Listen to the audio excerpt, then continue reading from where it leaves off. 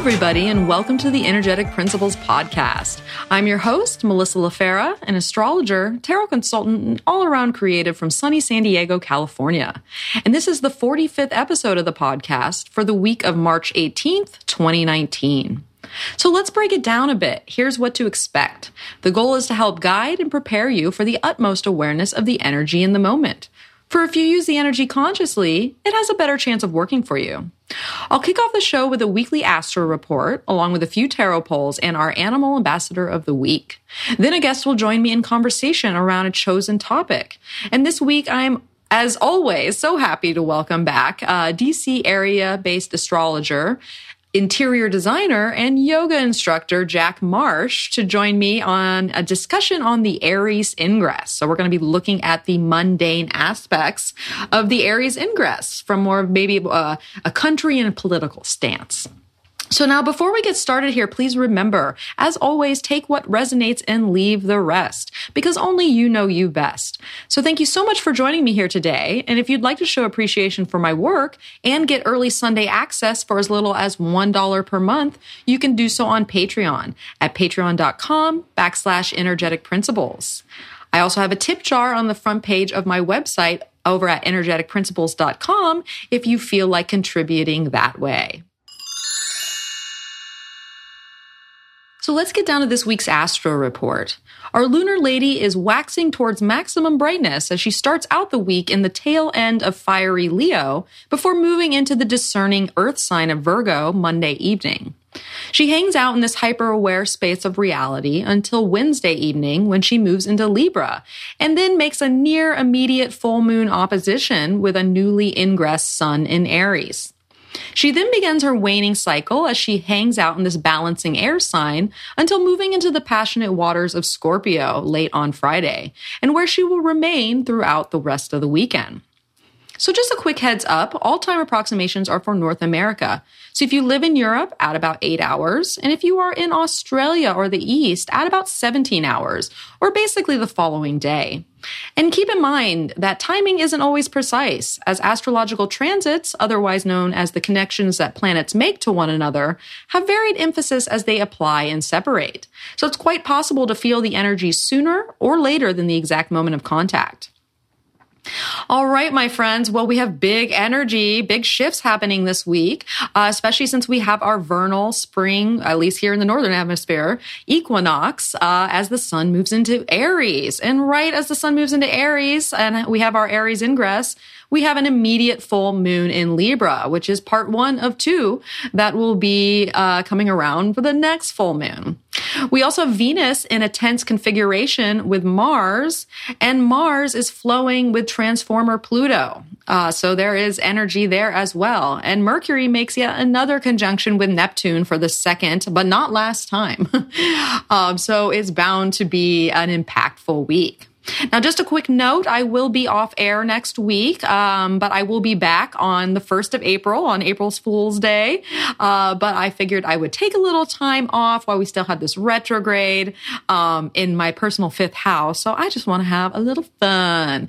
So I'm sure you'll fare just fine without me. But I will be back April 1st. All right, so we have plenty to talk about this week. So let's not waste any time and dive right in. On Monday, we start out the week with the moon in Leo, and she will move to Virgo around evening time here in the U.S. And along the way, she'll make an opposition to Venus, a square to Mars, a trine to Jupiter, and then later in the day, she'll make a trine to Uranus. And so we don't have any aspects perfecting that day. So the bottom line for Monday is that there may be some early tension from the Venus-Mars square that is going to be coming up later this week, because that's showing up as far as the moon contacts early Monday morning. So, you might want to watch for tension within relations and harmony, or perhaps pay attention to any dreams, as they may highlight where the heart is in need of union, because we might get almost like a dream tip off to what's coming down later in the week on Monday morning. Now, most of the day, we are still in the fires of Leo, moving at a faster pace and finding inspiration within what lights us up. But then the moon's going to move into Virgo in the evening, and it's going to slow things down a bit while also bringing in a retiring vibe. And so Virgo likes the nuts and bolts of things, so we may be mulling over problems that are in need of solving. And luckily, that Uranus trine may intuitively flow down just the answer you've been searching for. And as being in earth signs, it could be a very practical one. Now, on Tuesday, the moon is in Virgo, and the only aspect she will make is an opposition to Neptune later in the evening or nighttime. And same as Monday, we don't have any aspects perfecting. So the bottom line is that Luna is waxing further towards tomorrow's full moon position. And we are at the 29 critical degree of Pisces with the sun about to move into Aries. So we're kind of in this tested space, really. So there may be some anxiety present today, especially with Neptune lowering our energy and potentially bringing maybe some doubt or some uncertainty our way. It's a great time because this is like with the aligned with the fixed star sheet. So, think out of the box today, especially with that Virgo moon. Try to come up with things, just looking at things or feeling things differently, because that might really work in our favor right now. Now, we may have to deal with some difficult relational situations where there is some confusion or maybe a lack of clarity as that opposition to Neptune arises. And it's quite possible if we feel overwhelmed, we may just desire to retreat in some way once the day is done. Overall, though, I think we are likely to be taking care of the little things that need attention while the moon is in Virgo, as this energy helps us to be hyper aware and more critical with our approach. This could be a great day to clean things out of your space, and you may find that rather therapeutic on a day like today. So clean it up. Get Marie Kondo on it if you feel the need. Now, Wednesday, we have the moon still in Virgo, and then she will make our full moon in Libra, like right as she moves into Libra. And along the way, she's going to trine Saturn, oppose Mercury, trine Pluto and Mars, square Jupiter, and then oppose the sun. And then the same day, we have Mars trining Pluto, definitely a different type of energy. We have Mercury retrograde sextile Saturn. We have the sun ingressing into Aries, and we have that full moon. So you can tell by the laundry list of things I just listed out here that this is going to be a hell of a day. And really the days surrounding it, because there's a lot of energy that is culminating here on Hump Day. So where are we going to start? Let's start with Mars trining Pluto. So Mars, that's how we assert ourselves, where we take action, how we drive ourselves forward and where we're motivated. Now that trine is going to be flowing and sudden and, no obstacles are there and just things are developing. Well, where's our action energy going? Well, it's going towards transformation and making great changes and purifying our life in some way, which would really support the Marie Kondo stuff I was just talking about earlier. So what we do need to notice, though, is that this plays greatly into the Mars-Venus square that is also brewing right now. So Mars has already made a trine to Saturn last week, I believe. So we've had new structures being stabilized as we carried to completion what was already on our plate. And now our action energy, which is cruising through this earthly realm of Taurus, is now tapping into that Plutonian flow. And so having that Plutonian flow on its side, we can do things such as reform our material and work lives in some way. And so that we may find changes that either are, sometimes they can go our way, sometimes it might not go our way and might throw us out of balance, especially as we hit a full moon in Libra. All we know with trines is that things are sudden and they're flowing. So do not be surprised if changes are directed in the material and work life in some way. And so we can make changes in our physical reality that are long lasting and stick as well. So if we need to make changes, like this is an excellent time to do so. We may also be feeling ambitious, yet in a stable and practical way, because we have that, that earth energy that's behind us, motivating from more of a pragmatic space. And so we can more easily step into our power and our natural flow at this time so that we can flow with the assertive energy. And we are also getting keener insight into why we do the things we do. Because whenever there's planetary connections with Pluto, we get that instinctual information. And so if what we do no longer is working for us or what have you, or we realize that, now we can actively exile that influence from our lives and basically move on with things. Now, Mercury retrograde is also going to sextile Saturn that day. And we know that Mercury brings us the news and the information and, we learn of new things and we communicate things to other people. And sextiles, once again, is a flowing aspect that creates some type of opportunity that opens a door, but we must take it in some way. It doesn't flow like our trine there. And so where are we opening the door? Well, we're opening the door to structure, responsibility, authority. We might hear from authority on a day like today. And especially with Mars trine Pluto, it might be a pretty solid message that is coming in here. But mostly it is focusing on the long term, and there may be some sort of thing that is grounded down that it has a permanence to it. So essentially, we are back reviewing a transit that first happened on the super full moon in Virgo back on February 19th, because that was the first time that Mercury made a sextile to Saturn. Because keep in mind, Mercury is retrograde, so we're rolling back over this place. So do not be surprised if something shows up again from the last full moon, because we're back there. And we will have one more pass coming that will happen the first weekend of April. So some of the conclusions we're coming to then may be up for review and revision, if we're coming back to that same issue that happened last full moon. Or it's, perhaps plans change or morph in some way, or maybe intuitive information has come in now that is to be integrated in the practical realm, because Mercury is in Pisces, so it has a spiritual and emotional element to it. So maybe we are intuiting some practical, steps so that we can, find out the details of our plan or organize it more, or just know what's going on, versus spirit versus reality. Basically. And so we have imagination and pragmatism working on our sides, which could be a nice combination. And I think this works well with that Mars-Pluto influence. So we have those two things going on, but we also have the sun ingressing into Aries, which will happen around 3 p.m. here on the Pacific coast. And then around 6:34 p.m., we have our full moon in Libra. So now let's start with Sun in Aries, because really it's officially that time of year where the zodiac cycles back over itself as we welcome the vernal equinox in and the spring season for us that are in the northern hemisphere. Obviously, that is reversed if you are in the southern. You're looking at fall arriving. So now Aries is always a stark contrast to Pisces, as if a breath of fresh air and energizing fire just kind of sweeps through the land.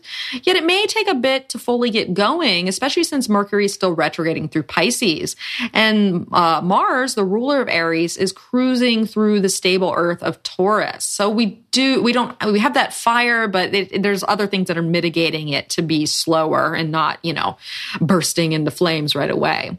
And so I think that the end of the month, when Mercury goes direct and then Mars moves into Gemini, which Mars moves into Gemini next week, I believe, that we are going to start to fan that flame of our fires. So stay tuned to hear more about the mundane aspect of Aries ingress later in the program, because Jack and I are going to be really getting in there. So now the full moon in Libra at 0 degrees and 9 minutes of Libra, like it barely stuck in there. And keep in mind, I do write a full moon article that I go into depth of what the energy looks like, and as well as the Sabian symbol. And I do have my moon animal monthly that comes out, that is a way to support the podcast, so you can find your new moon and your full moon animal. And I found them quite accurate so far. So if that sounds like a way to support the podcast, I have that available. All right. So we basically have an extra kick to the Aries ingress with the first full moon straight out the gate, contacting that 0 degree Libra point. And this is actually part 1 of 2 Libra full moons that we're going to have right in a row. Because, so in a way, we are having a sign-based blue moon, where we have 2 full moons taking place within the same sign. So next month, we'll have 29 degrees, Libra as a full moon. So really, we're talking with Libra, we are talking about tension arising within the balancing of opposites. And we are likely to be thrown off balance, especially right when the moon moves into Libra. Usually that's when we're like, whoa, okay, got to balance things out here. But we have a full moon that's going to make that very apparent. And so there may be a necessity to compromise with others, or maybe we need to find harmony and compromise within our own inner state with ourselves in order to bring back, the peace in our lives. And so we may feel as if we want to come together, but there is that tension there that needs to be addressed first. And keep in mind that this is round 1, so do not be surprised if it takes a full lunar month to work out any issues that are being lit up right now. So think of this full moon as an awareness of the imbalance, and the next one on April 19th to be the test of completion or celebration of that need that has arisen now that it's been fully addressed. So we have a 2-part Libra full moon.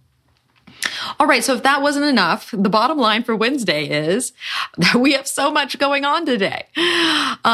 So we continue to wax towards the full moon that will take place in the evening here in the U.S. And there's likely tension arising within where we are headed within our stories with that square to Jupiter. Yet there may also be excitement there as well. Now, watch for going overboard or going too far out on a limb, for that square to Jupiter may not show us the limit until we have already fallen overboard. Now, we also feel that Mars-Venus square brewing, and there is a strong pragmatic energy flowing in as Luna makes a grand Earth trine from Virgo to connect to this space before we have the full moon. And so it's all driven by the desire for balance and harmony within the full moon that is on the rise. So do not be surprised if relationships are tested. We can get a lot done today, yet there's likely to be tension in the process. So this is going to be an interesting day to take note of for sure. All right, so Thursday, we have the moon in Libra, and she's actually not making any lunar aspects that day. But we also have the Venus squaring Mars, and we have Venus making a sextile to Jupiter. Now, Venus squaring Mars. So this is kind of the big aspect that is taking place this week. And this is happening at 1 a.m. here on Thursday. So basically, it's happening, we're feeling it midweek, the whole week here. So Venus is how we relate to other people, what we open up to in life, how we cultivate balance and harmony, and even, seduction, especially when we're talking about Venus square Mars. And so we have a square. So this is going to have some tension or bring some events and action to our lives where we may feel a bit challenged. And so where are we challenged? Well, we're challenged by Mars, that action, the drive, the motivation, how we assert ourselves, and possibly some aggression there. Now, we also have Venus making the sextile, which opens the door for us there, creates an opportunity to Jupiter. And Jupiter just wants us to grow and move beyond our horizons and open up the space of what's possible. And so let's put these two together because they're really playing at the same time. And so when we look at Venus and Mars, these are essentially the female and male archetypes. There is usually some energizing and arousing around the opposite sex that goes on when we have Venus square Mars. And with Jupiter also there in a supporting sextile, which is quite an appropriate aspect name, if I do say so myself, at least in this position. Man, I'm really getting the puns out there right now. The sparks could certainly fly because Jupiter ramps up whatever it touches. So do not be surprised if, things heat up today for for good or maybe bad if there's some tension there. Well, not bad, it's just trying to bring us back into balance. So it's not bad, even if you find yourself in that tension. We're just trying to, harmonize it back in. Now, with Venus in Aquarius, we may be innovating our relations or detached enough to open up to new ways of consorting with other people. Because Venus, is a little cooler than she normally is in Aquarius. And it's also possible that when these two meet, that some relationship tension can arise if something is needing to be addressed. Yet I think that Jupiter being in support of that will make it fruitful. If you have a bit of a tiff or you need to have some confrontation with another person, because really both of these benefics just want peace, but they also want to be able to move on and grow from it. So this is likely to be a lover's day, especially with the moon in Libra. And even if you're not in a relationship, you're likely to have your interest piqued by another, or relating to other people in our spheres may take precedence at this time. So open up, try an innovative approach, and see where it takes you. Now, the bottom line for Thursday is that today is likely to be all about relating with others, socializing, and doing what it takes to find compromise within any tension that may arise. Do what is necessary to put yourself into alignment, which may require opening up mentally to a different and potentially unique approach. We can innovate our relational skills at this time as long as we adjust and flow with new beliefs around what relating and personal harmony can look like. Now, on Friday, the moon is in Libra, but will make her way into Scorpio later in the evening here. And along the way, she'll square Saturn, square Pluto, sextile Jupiter, trine Venus, and then oppose Uranus. This always happens when we have no lunar aspects on one day. It seems like the days surrounding it get packed with all the lunar action. So now aspects have chilled out here for both Friday and Saturday. So we're just looking at what the moon is doing. So the bottom line for Friday is that Venus energy is still flowing as Luna lights up and flows towards her direction, allowing us to detach and open up more willingly with others. So most of the day is likely to feel quite good. And then we feel that energy shift as Luna moves into the passionate and sensitive waters of Scorpio, while also triggering Uranus in the process. So, expect some intensity to come in with the potential for restlessness or irritability in the process, because Uranus can definitely do that, and Scorpio's already got its stinger on the ready. Yet I think if we've already been through some things emotionally, which is possible with that Libra moon there, we may be able to shake it off and raise the vibration higher, because that's the higher, aspect of Uranus. And because the moon is in Scorpio, we can use the healing waters of the Scorpion for good. Now, on Saturday, the moon is fully in Scorpio and will make a trine to Neptune quite late in the evening. And so the bottom line for Saturday is that passion and intensity within relations to others is commonplace with the Scorpio moon at play. So you can expect the desire energy to be up today. And we may be a little moodier than usual, yet I think that will only be the case if we have not resolved the energy from the days prior. A trine to Neptune later in the evening increases the sensitivity and puts us in our imaginations, which is actually very nice for creative work. If you're a creative artist or if you want to do anything creative, the imagination will be flowing. And so we may just want to go with the flow tonight. So if you feel like staying in and escaping into a good book or a movie, no one is stopping you. This evening would be a great time for spiritual reflection as well with that trine to Neptune, especially since Mercury retrograde will be making its second conjunction to Neptune tomorrow morning. So this would be a great time to have that inner process. Now, on Sunday, the moon is still in Scorpio, and she'll make a trine to Mercury, a sextile to Saturn, a sextile to Pluto, an opposition to Mars, and a square to Venus. So Luna is making her rounds this weekend. But we do have Mercury retrograde conjunct Neptune, like I just said there. So let's break this down real quick. And I have talked about this before because it is caught up in our retrograde cycle here. So we know that Mercury brings us the information and we learn something and we're communicating things, news comes in. And really conjunctions are always merging those energies together and creating new cycles. Although this is a little bit of an interesting one because in this retrograde dance.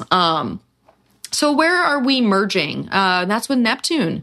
And Neptune does bring that spiritual inspiration, where, just spirit is speaking, imagination is up. We just get pictures or more clairvoyant interaction in our mind. But it can also create some doubt or confusion or the disillusion of something. So there is that foggy space that can be brought about when Mercury, or really any planet, conjuncts or makes any aspect to Neptune. And so basically, the first conjunction happened on February 18th when we were starting out our Mercury retrograde shadow period. So we may be revisiting some things that may have been, happened around that time and that's coming back up. So look to, mid-February, especially February 18th, to get kind of like an insight into what this transit looks like for you. And so we have one more pass to go before Mercury stations and then hits Neptune again early in the morning on April 2nd, which I think is going to make a particularly gullible April Fool's Day this year, as people, Neptune can pull the wool over your eyes. So it will be very easy to trick people, I think, with our April Fool's jokes. So just know that your mind may be in the fog a little bit there, but there is that spiritual connection that is taking place. So this would be a great day to find some time to have that, to go in and make space for meditation and more of an intuitive awareness. So now the bottom line for Sunday is pay attention to your dreams with all this Neptune action, really both Saturday and Sunday, for there may be a nugget of spiritual directive coming in through that route. Now, we may also feel that tension again as, Venus and Mars square gets activated once again by the moon in Scorpio. And really, this is likely to be a lower energy day, yet not without its occasional irritation or volatile emotion coming in, especially as the moon opposes Mars from, moody Scorpio. So if you find yourself in a place of upset, try to let it go and let it flow and open up to a different way of detaching from that space. All right, to wrap it all up here, this is likely to be an active week, particularly within the realm of partnerships and relating to other people in our lives. And there will be ups and downs, with the issue of balance being the forefront of our current bare necessities. Yet we have a refreshed budding awareness of the self as the zodiacal new year ushers in the spring Aries season, indicating that new starts are on the horizon. So now let's take a look at the cards, because they always add a little something to what I'm talking about here. And this week I drew the 3 of Pentacles and the 3 of Wands. So we have some 3-3s going up in here. Now, with the 3 of Pentacles as the focus, there is the theme of having your skills or your abilities recognized or rewarded in some way this week. A long overdue acknowledgement may come around that helps you feel validated in your work and the talents that you possess. We may be focused on the projects before us in general, and the spirit of teamwork, that moon in Libra, will be needed in order to have all parts in working order. Because we do have Mars making that trine to Pluto there, so there is work to be done this week for sure. Now, with the 3 of Wands as the grounding, since we have 2 3s this week, there may be a strategic plan that is being laid out right now as we seek to expand and amplify our efforts in some way. This week feels like it will be quite productive in business and the goals we have for ourselves. So open your arms to the success that is headed to shore. And if it has yet to arrive, perhaps now is the time to bring new ideas and strategies to the forefront for implementation. As both of these cards speak to previous efforts, the ship may come in this week in regards to effort that has already been put out. Especially if you own a small business, it's quite possible that this will be an excellent omen for aid and support in your ventures. So look for the support on the horizon. Now, last but certainly not least, this show is brought to you by this week's animal ambassador, the deer.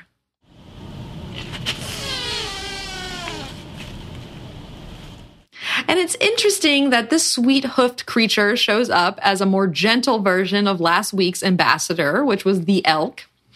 And our adorable Bambi here is asking that we move forward on our paths this week, using our instincts to help guide us through. Following the gut is what is needed as more and more clues come in to help direct the potential course of events. It's crucial that we trust in what it is we sense, for if we do not, then our most valuable guidance system is not being put to good use, and we may find ourselves lost in the forest. Particularly if you are in a place of mental anxiety or worry about not knowing what to do, or if you are doing the right thing. So drop down into your senses, take a few deep breaths to center, and then your instinctual self will help you find the way through. And especially with Pluto and Mars trining this week, there are deep instincts at play. So follow that flow and allow it to lead you in the right direction. Now, if you'd like to go deeper with the energy of the week and how it interacts with you personally, I encourage you to check out my tarot subscription on Patreon. For $6 a month, I offer a weekly custom card spread where it's aligned with the astrological energies. And so we take basically what I'm saying here and then allow card placements to fill in the gaps for you personally and what that energy looks like. And so last week we worked on contemplating possibilities with all that Mercury action that was going on. And this week we will be working on harmony and union, especially with our full moon in Libra. So if you want to check out a freebie spread and find out more about my tarot subscription, you can do so on Patreon at patreon.com/energetic principles. Okay, now let's meet our guest. All right, I am so happy to welcome back this week's special guest, Jack Marsh. Thank you for joining me on the podcast again. My pleasure, Mel. Jack is clearly my number one guest. He's almost like my silent partner at this point, with or not so family. Yes, and I thought it was perfect because today we're going to talk about the Aries ingress. Just as far as the equinox is concerned, we're going to look at some mundane stuff, and Jack and I both share an interest in these more mundane and kind of political, facets of astrology, and because also he was on the Libra equinox that we did 6 months ago, so it seems right to have him back. Now, Jack, before we get started here, for those who have not heard you before, who are you? Where do you come from? Well, from whence I hail, right? I am a DC area astrologer.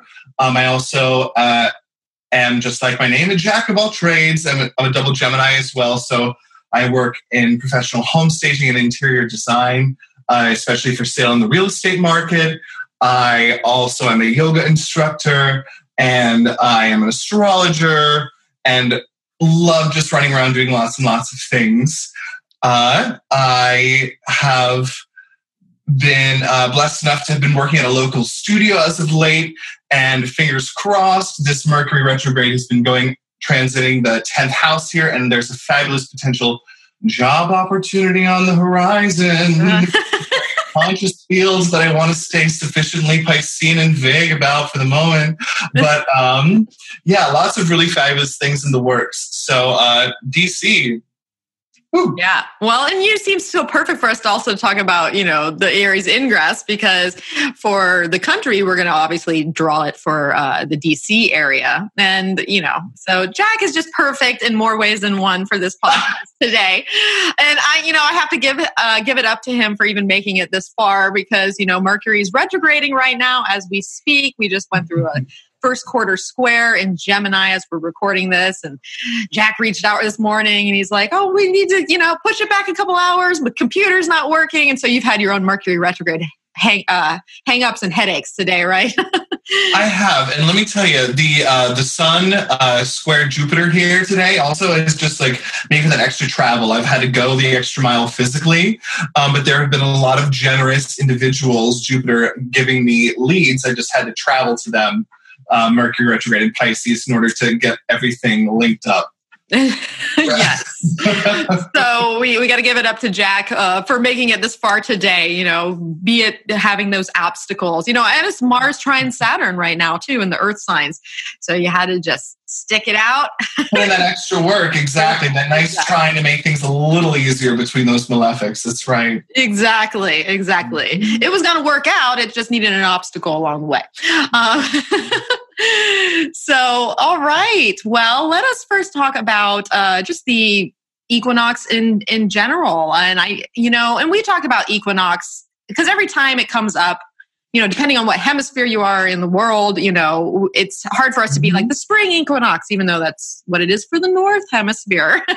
But we covered a lot of equinox stuff, I think, in the last time we talked. We did. So Jack has some fun information to share in regards to some kind of festival-related stuff, right? Yeah, absolutely. I was just looking at the history globally and some just interesting facts about the monuments that the ancients built because, they were always in alignment with both the stars, but also the sun, which, is such an interesting thing that even the ancients were building monuments that were at times separately in alignment with stars and at times specifically aligned to what would be considered the tropical alignment of the sun. So there was both sort of, you could say, sidereal and tropical alignments being celebrated as far back as we have physical monuments, which is super cool to think about. So equinox, the word equinox is Latin for equal night. So it's those 2 times during the year where the tilt of the earth meets our alignment with the sun. And therefore, both the north and the southern hemisphere experience equal periods of night in comparison to the day.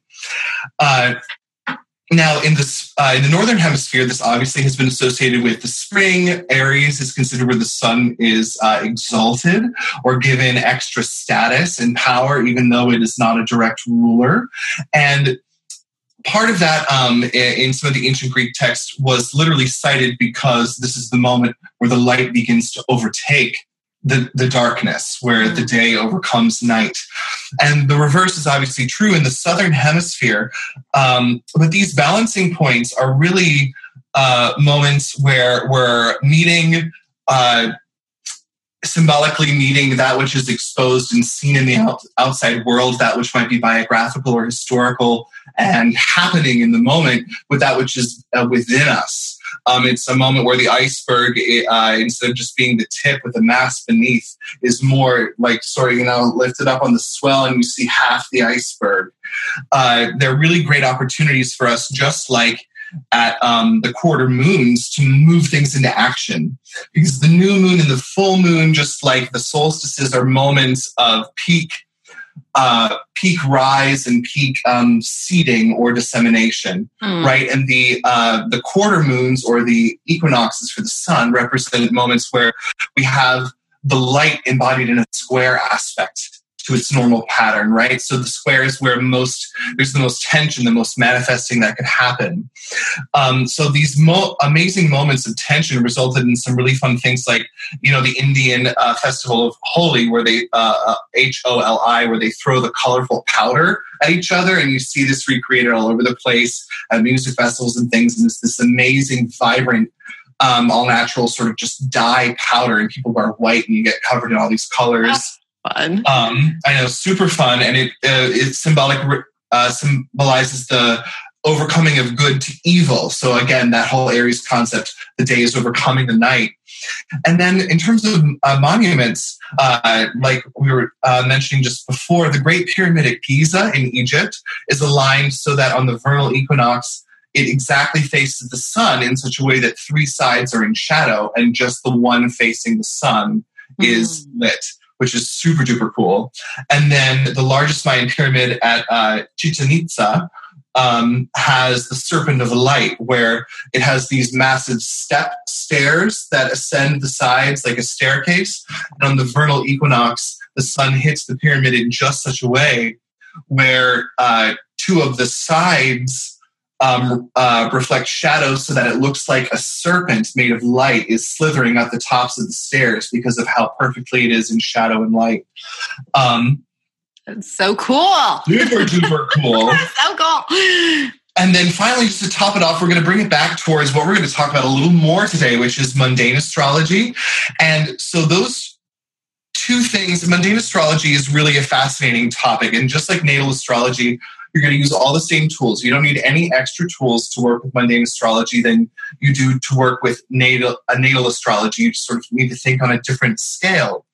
So in terms of the yearly progress, you want to think of each of the 4 cardinal ingresses to be the moments where a new season is changing. And so Aries, Cancer, Libra, Capricorn, each one's going to speak to about a quarter of the year. And then we're going to look at the year ahead from the angle of Aries. But just to mention, there is some dispute amongst very prominent mundane astrologers whether to use the Aries ingress, like Robert Hand, as the primary moment for looking at a year ahead, or whether to use the Capricorn ingress, the winter solstice, as the primary moment of the year ahead. And those that would advocate that would have been Robert Blaschke and Charles Carter. And so each quarter ingress is going to be specifically for that quarter ahead, but there is just a little debate amongst mundane astrologers whether to use the Aries ingress as the basis for the year or the Capricorn ingress as the basis for the year. And that is also, interestingly enough, replicated if you compare it to the Thema Mundi, which is the ancient sort of mythological birth chart for the world, dating back, to ancient Egypt, or the modern system of the 12-letter alphabet. Now, the Thema Mundi puts Cancer in the first house, right? Which would make Aries the 10th house, the 10th from the first, which makes sense if you think about it from the perspective of Aries representing sexual maturity. The moment of flowering. The flower isn't the whole plant. The plant has already had something established to when it can bud forth. And the bud is the moment of sexual maturity or adolescence, the moment at which you can strike forth separately from the needs to be nurtured. And it's like the moment when all of the goods and resources of the world can meet your needs, but you still have to make your space in the world with those resources. That's the incentive for like the Aries movement forward. And that also can be applied to the 12-letter alphabet when Aries is the first house, because the first house is where you step into the world with this action or as this individual, and where you inseminate the trajectory for your intention, at least as it is in its inception. Of course, in both inception and adolescence, we mature over time and perhaps have different goals by the end. Yes. But it's interesting to see how those have sort of parallel similarities, and also interesting that those similarities rotate around the 2 axes of most visibility, the NC and the ascendant, right? The point of high noon and the point of coming forth into the scene on the ascendant, rising in the east. Yes. Well, and it's almost like we made a case for almost every single ingress chart within that example, but that's kind of just it, really. But, to liken back to what you're saying about the Aries ingress, at least here in the Northern Hemisphere, and how, essentially Aries and Libra are points of equality in some way as far as the day and the night's concerned, and how like you just mentioned, in the Aries ingress in the Northern Hemisphere, we have now the day overcoming the night. So there does seem like an equal point to me that is, kind of a solid beginning to like go off of that is not out of balance. And so maybe that's how we can kind of take the Aries ingress a little bit, since we're going to be using that today as far as our, but maybe that's one of the reasons for that, because like you were just saying, that kind of insemination process and that kind of identity process and that singularity process of Aries and the birth of things there, and then also that equality of energies. And because, like you said earlier too, with the sun in Aries, essentially the sun is exalted as it's the only cardinal point where the sun will have its most dignity. So we'll just say that. But what's interesting about mundane charts, as far as the ingresses are concerned, and how how to differentiate whether a chart, the ingress chart, will be kind of held on its own, or if there will be other charts at play throughout the year. So when you look at the Aries ingress, you're going to want to, for the most part, you're going to want to draw the chart for the capital of the country that you live in. And, of course, we're going to be talking about the U.S. because that's where Jack and I are. But really, you can do this for any, country, what have you. Mm-hmm. So what we're going to want to look at is we're going to look at the rising sign because, like Jack just said earlier, it's the same tools as the natal chart. We're using the same things here. But they're just applied in a little bit of a different way. So now we're going to look at the Aries ingress chart. And the first thing you want to look at is what sign is the ascendant in, because that will help you dictate how many charts you're going to be looking at through the process of the year. So now if you look at the chart and it has a cardinal sign like Aries, Cancer, Libra, and Capricorn, you would then draw a chart for each one of those ingresses of the solstices and equinoxes. Now, if it is a fixed sign where it's Taurus, Leo, Scorpio, or Aquarius, then that chart, that Aries ingress chart, would be the chart of the year. Of course, you're going to need other charts to play around with it. It's not the end all be all, but essentially that's a fixed point. Now, if it's an immutable sign like this year's is, this year we have a Virgo rising chart for our DC ingress. And so that is going to need a chart for both the Aries ingress and then the Libra ingress on the other side, the two equinox points. And so that's an old technique that's been around for, a very long time of like how mundane astrologers would draw up those ingresses. So yeah, Jack, we're kind of looking at Aries and Libra this year, although we're just looking at Aries today, just FYI. Yes. And what's interesting is that Aries and in its first decans, that first section of Aries, and then Pisces, where we're leaving in order to ingress, that last decan of Pisces, they're both ruled by Mars in triplicity and Mars also. I was just referring to Austin Coppock's book on the decans. And so he lists each decan as being ruled by two different planets through different systems. Maybe it's term and triplicity. It's triplicity and something else. It might not be term, but the interesting thing about the transition from the third decan of Pisces to the first of Aries is that they're both jointly ruled by Mars. That's right. That's right. There's a smooth transition where you have solid Mars sub-rulership, and then Aries comes into primary.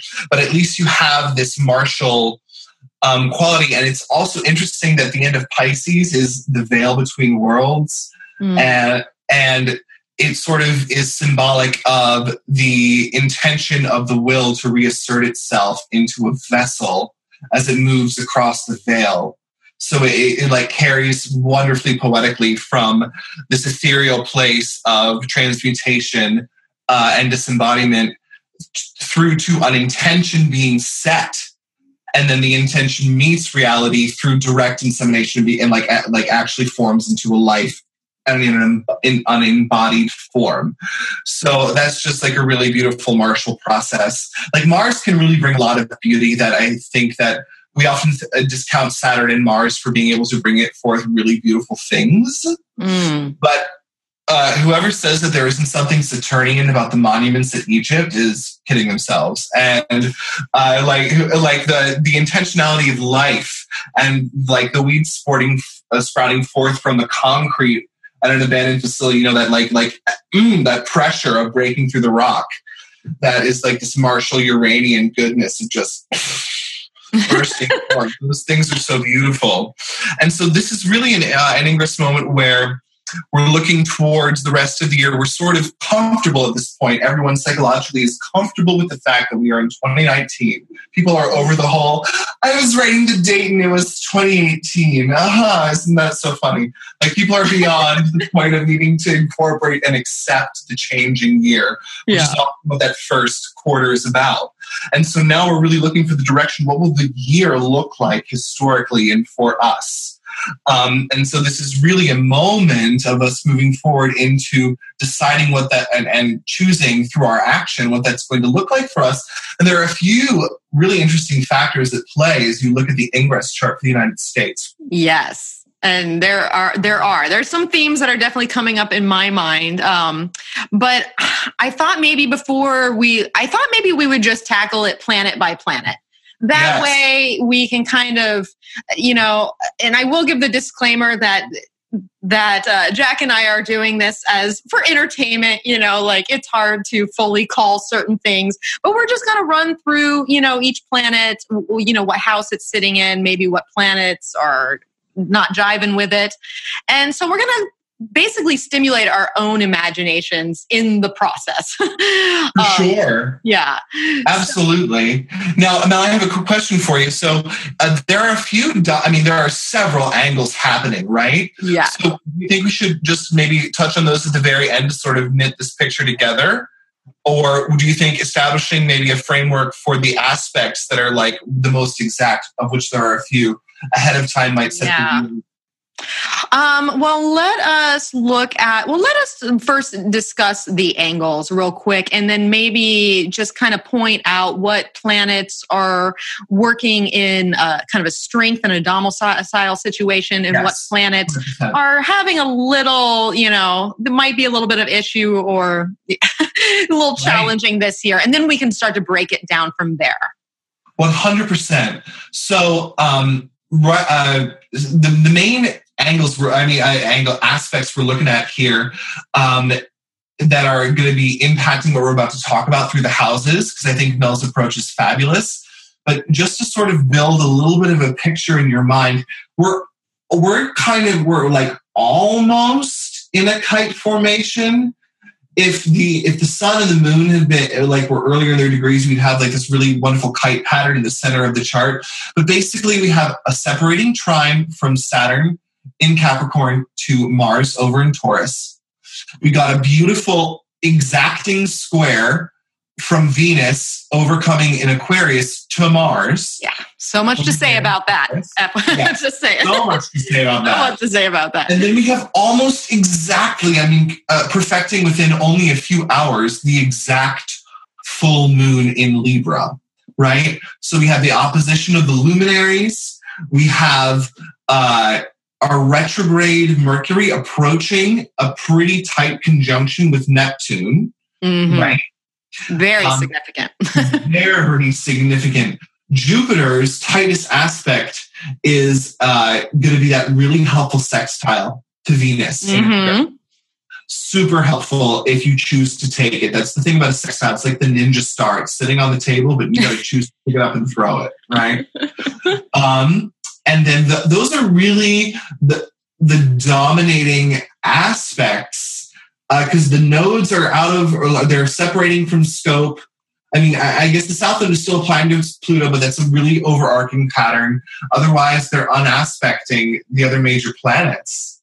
So, yeah, that's really the planetary lineup here that we're looking at. And we have both slow-moving Uranus finally in Taurus and Chiron in Aries to cap it off. Well, and then the Chiron bit is very interesting. We'll marry that as we start to talk about the sun, because that's probably where we're going to kick off with our planetary rundown.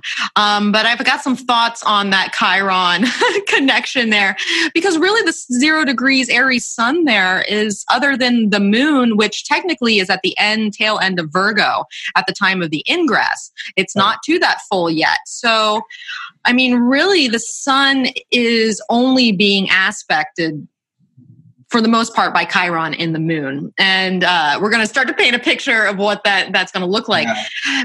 But also we have to take in note some strengths and some challenges, because we do have that Virgo rising. We have a Virgo rising chart, which is putting all of our angles in mutable signs. So we are looking at a very mutable chart that is going on here, where it's kind of this transitional energy. It's an adaptable energy. It's a back and forth type of situation. And when we think about Virgo and rising, we are immediately going to look to Mercury. And Mercury is retrograde in Pisces, the sign of its detriment and its fall, conjunct Neptune, conjunct the descendant. Conjunct the descendant. Very important as we're going to dissect this here. And so Mercury is so powerful, but so but so sloppy at the same time. Like it's going to be interesting. Now, Mars also is in a place in Taurus of detriment there, because you just heard Jack kind of run down that Mars is part of these configurations that are going to be taking place, and like the most important aspects. And so Mars is going to have some interesting challenges as well that we'll get into. But he's sitting in the 9th house, so it's a little less of a power place, but will still have its influence. Now, Saturn and Jupiter both this year are, at the time of the ingress, are in their domicile signs. We have Jupiter in Sagittarius, we have Saturn in Capricorn, and of course we have Saturn that's about to conjunct Pluto. So this is the ingress that is essentially the last yearly cycle before we have our next ingress, which will start kind of the seeding of that Saturn-Pluto, which will have already conjuncted at that time. So it's kind of like a tight last hurrah in that area, and that's happening in the 5th house. But now that Jupiter in Sagittarius, that's strong, that Jack said earlier is making a sextile to Venus, is in the 4th house. And so once again, we have the moon in Virgo in the 1st. We have Jupiter in Sagittarius in the 4th. We have Mercury and Neptune conjunct the descendant in the 7th. And the 10th house is kind of free right there. But those are some important planets because those are at pivot points. So the moon, Jupiter, Mercury, and Neptune are going to be especially prominent this year. Yes. 100%. Very thorough job, Mel. I'm flipping between charts right now, and that was just so enthralling. I was totally in the flow with you there. I love his face. I wish you could see it right now. I know you guys are listening, but his focus is intense. He's getting in there. So, all right. Well, let's start to break it down, Jack. Let's talk about first the sun, because the sun is the sun. It's the whole thing that's setting up our chart here, right? Exactly. So, all right. So for an Aries ingress, obviously the sun is going to be in Aries, and in whole signs, because Jack and I are looking at whole sign houses, the sun is technically in the 8th. But if you are looking at a Placidus chart or Regiomontanus or whatever house system you may use, the sun could be in the 7th for you. And really, I'm kind of pairing those together, those two houses, to be honest, because I think that there is something to be said for that melding of space. Now, in mundane astrology, just saying real quick, the sun is essentially the head of state. That is the person in power. We know the idea of the body politic. And the top of that politic is essentially the head, and which so purpose for Aries too. So perfect. So we're looking at the head of state, right, Jack? That's who our focus is here.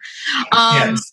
Or the ruling body, which within non-authoritarian governments could include the Congress, could include the Supreme Court making a major decision, depending on what country you're talking about. It's the visible extensions of the rule of law and power, and how the public accept that as being sort of the perceived doctrine. Mm-hmm.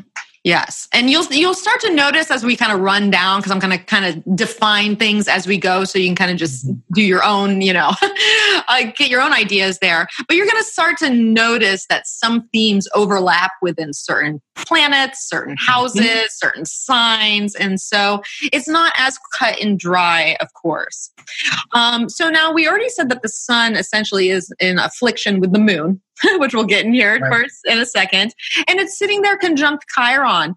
And so, obviously I thought right away, the sun in Chiron, being this state or this, country is, because Chiron is that place of the wound, or the place that something is opened up, or, and Chiron's fresh in this new sign of Aries, which I just did a fabulous podcast with Christina Caudill a couple episodes ago. If you haven't heard that, check that out. But I mean, Jack, what do you think about kind of this, that head of state being paired with this kind of Chironic figure? Well, I think that it plays out exactly as it will perfect. And what I mean by that is that the moon will actually perfect its opposition with the sun before the sun perfects its conjunction with Chiron, because the moon will perfect hours after that moment, versus Chiron will be the next full calendar day and a half. And so what that means for me is that there's this misalignment, the sun representing that which is seen or decreed or laud, and the moon is oftentimes the proletariat. It's the felt body of the country or the nation, the circumstance at hand that is being manifest, right? And I think that at the moment of Aries ingress, of course, the sun is in aversion to the moon, right? The sun can't see the moon when it's in Virgo and the sun is in Aries. There's that sign-based aversion, but it's very close to perfecting with the sun. So in order for us to arrive in a place where we publicly begin to heal our wounds on a more broad scale, thematically, both quote sides of the country, because we are fairly divided in two at this moment, before we can work our way up to the grand archetypes of healing the sort of ancestral almost archetypal divides, we first must come to terms with and bring into the light and feel the disembodied imbalance of our relationship with the other side of the United States, the moon moving out of aversion and stumbling into 0 degrees of Libra and coming immediately into full frontal spotlight with the sun, the light of the public awareness. And the full moon and the sun always represents partnership anyway. Mm-hmm. So it's coming into 0 degrees of Libra, or like the inception of relationships and the moment of first impression, the moment of interaction. And I think that it will bring us, that we need to come face to face with the other in our society and start to speak to them like family again before we can arrive at a place of meaningful healing of our old wounds. Sun meeting fire. I love that, Jack. I love that. And especially if we're looking at the idea that the moon is essentially, we're going to get into what the moon means in more detail here, but the moon essentially is making that opposition point, like you said, at the beginning of Libra. And Libra is about, the balancing of opposites and coming together and to find justice for that too. And it's also very interesting to note, like I just said earlier, how we have a mutable ingress. So the charts that are important for this year are the Aries one and the Libra one. So it's interesting to note that once we draw the chart for the second half of the year, essentially that sun will be conjunct this full moon point. So there's almost like a picking up where we left off of, as far as that's, the moon is concerned. And the moon is super important because that is, like Jack was saying, that's us. That's the common people. That's the, public opinion, the popular opinion. It's the masses, the collective attitude towards the feminine and the female, which we're going to get into because we have some strong Venus actions going on here. It's also things like our water supply when we think about, those types of things. But to go back to the sun real quick before we get into the moon there. So the sun basically is sitting in a place by whole sign, it's sitting in the 8th house. So and as far as mundane is concerned, we're looking at things like the national debt. We are looking at insurance, Social Security, international finance, which I find very interesting. All that which happens behind closed doors. That's right. Multinational corporations, foreign investment, but also, the death and the rebirth and the renewal of the nation itself. So I find that interesting that the sun is taking place there. And if you look at it as far as the, a house-based system where it falls in the 7th, the 7th is foreign relations, war and peace, agreements or non-agreements with others, alliances and opposing forces. And so really we can marry those two together almost. Those, going to be a strong emphasis on foreign relations and trade, I think, this year, for better or not. And it might get messy. Absolutely, sure. Especially with even things outside of the United States control, to bring it to a global perspective for all listeners. I mean, the stuff happening at the time of our recording this week, the whole Brexit issue came to a second vote, and they voted down the second offering of the European Union within the English Parliament. And the leader of the EU said in his speech earlier this week, like in his beautiful accent, like, that this is the second chance and there will be no third chance. And like... No third chance. And you're like, oh, and now they're going to ask for like, so things way outside of the United States scope are absolutely in the works. I mean, we have plenty going on domestically, but even in addition to that, there are so many things on the world stage that are going to be changing how trade borders are accessed, what it means to be a citizen, and a citizen of what and what level. Like all of these issues for the United States, for the United States, are not just isolated incidents. Like, right, the energy of this ingress carries through the whole day, but how each country gets the brunt end of it is, of course, dependent on when when that moment hits, what part of what ascendant from there capital. Yeah. So there's going to look a little different. And that's a great point about the whole Brexit issue. And like one of the main things that, the UK has either had a short sight on or is just not wanting to address is the fact that the time is almost up. And, those borders are not going to have any, like there's going to be some serious trade issues and border issues with the UK, and especially between Ireland, Northern Ireland and Ireland itself, which is already a very contentious area, definitely. And so it's a big thing. And we got to keep in mind that even though we're kind of talking about house placements that are for the U.S., these planetary placements are for everyone, like Jack was saying. So that's going to have an emphasis, for everyone. And that Mercury retrograde in Neptune, enough said. Yeah. But what's interesting, Jack, to kind of play what you're saying here, at least on the U.S., is I don't know if you've heard of something, and I don't even know if it's just California or not. I'm assuming it's going to be a nationwide thing. Have you heard of the Real ID?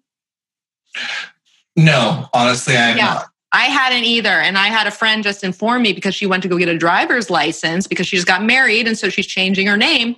And so starting next year, they have something called a Real ID, which is, so basically, if we fly from state to state, we're going to either need to use our passport or a Real ID, which is a different kind of form of identification than our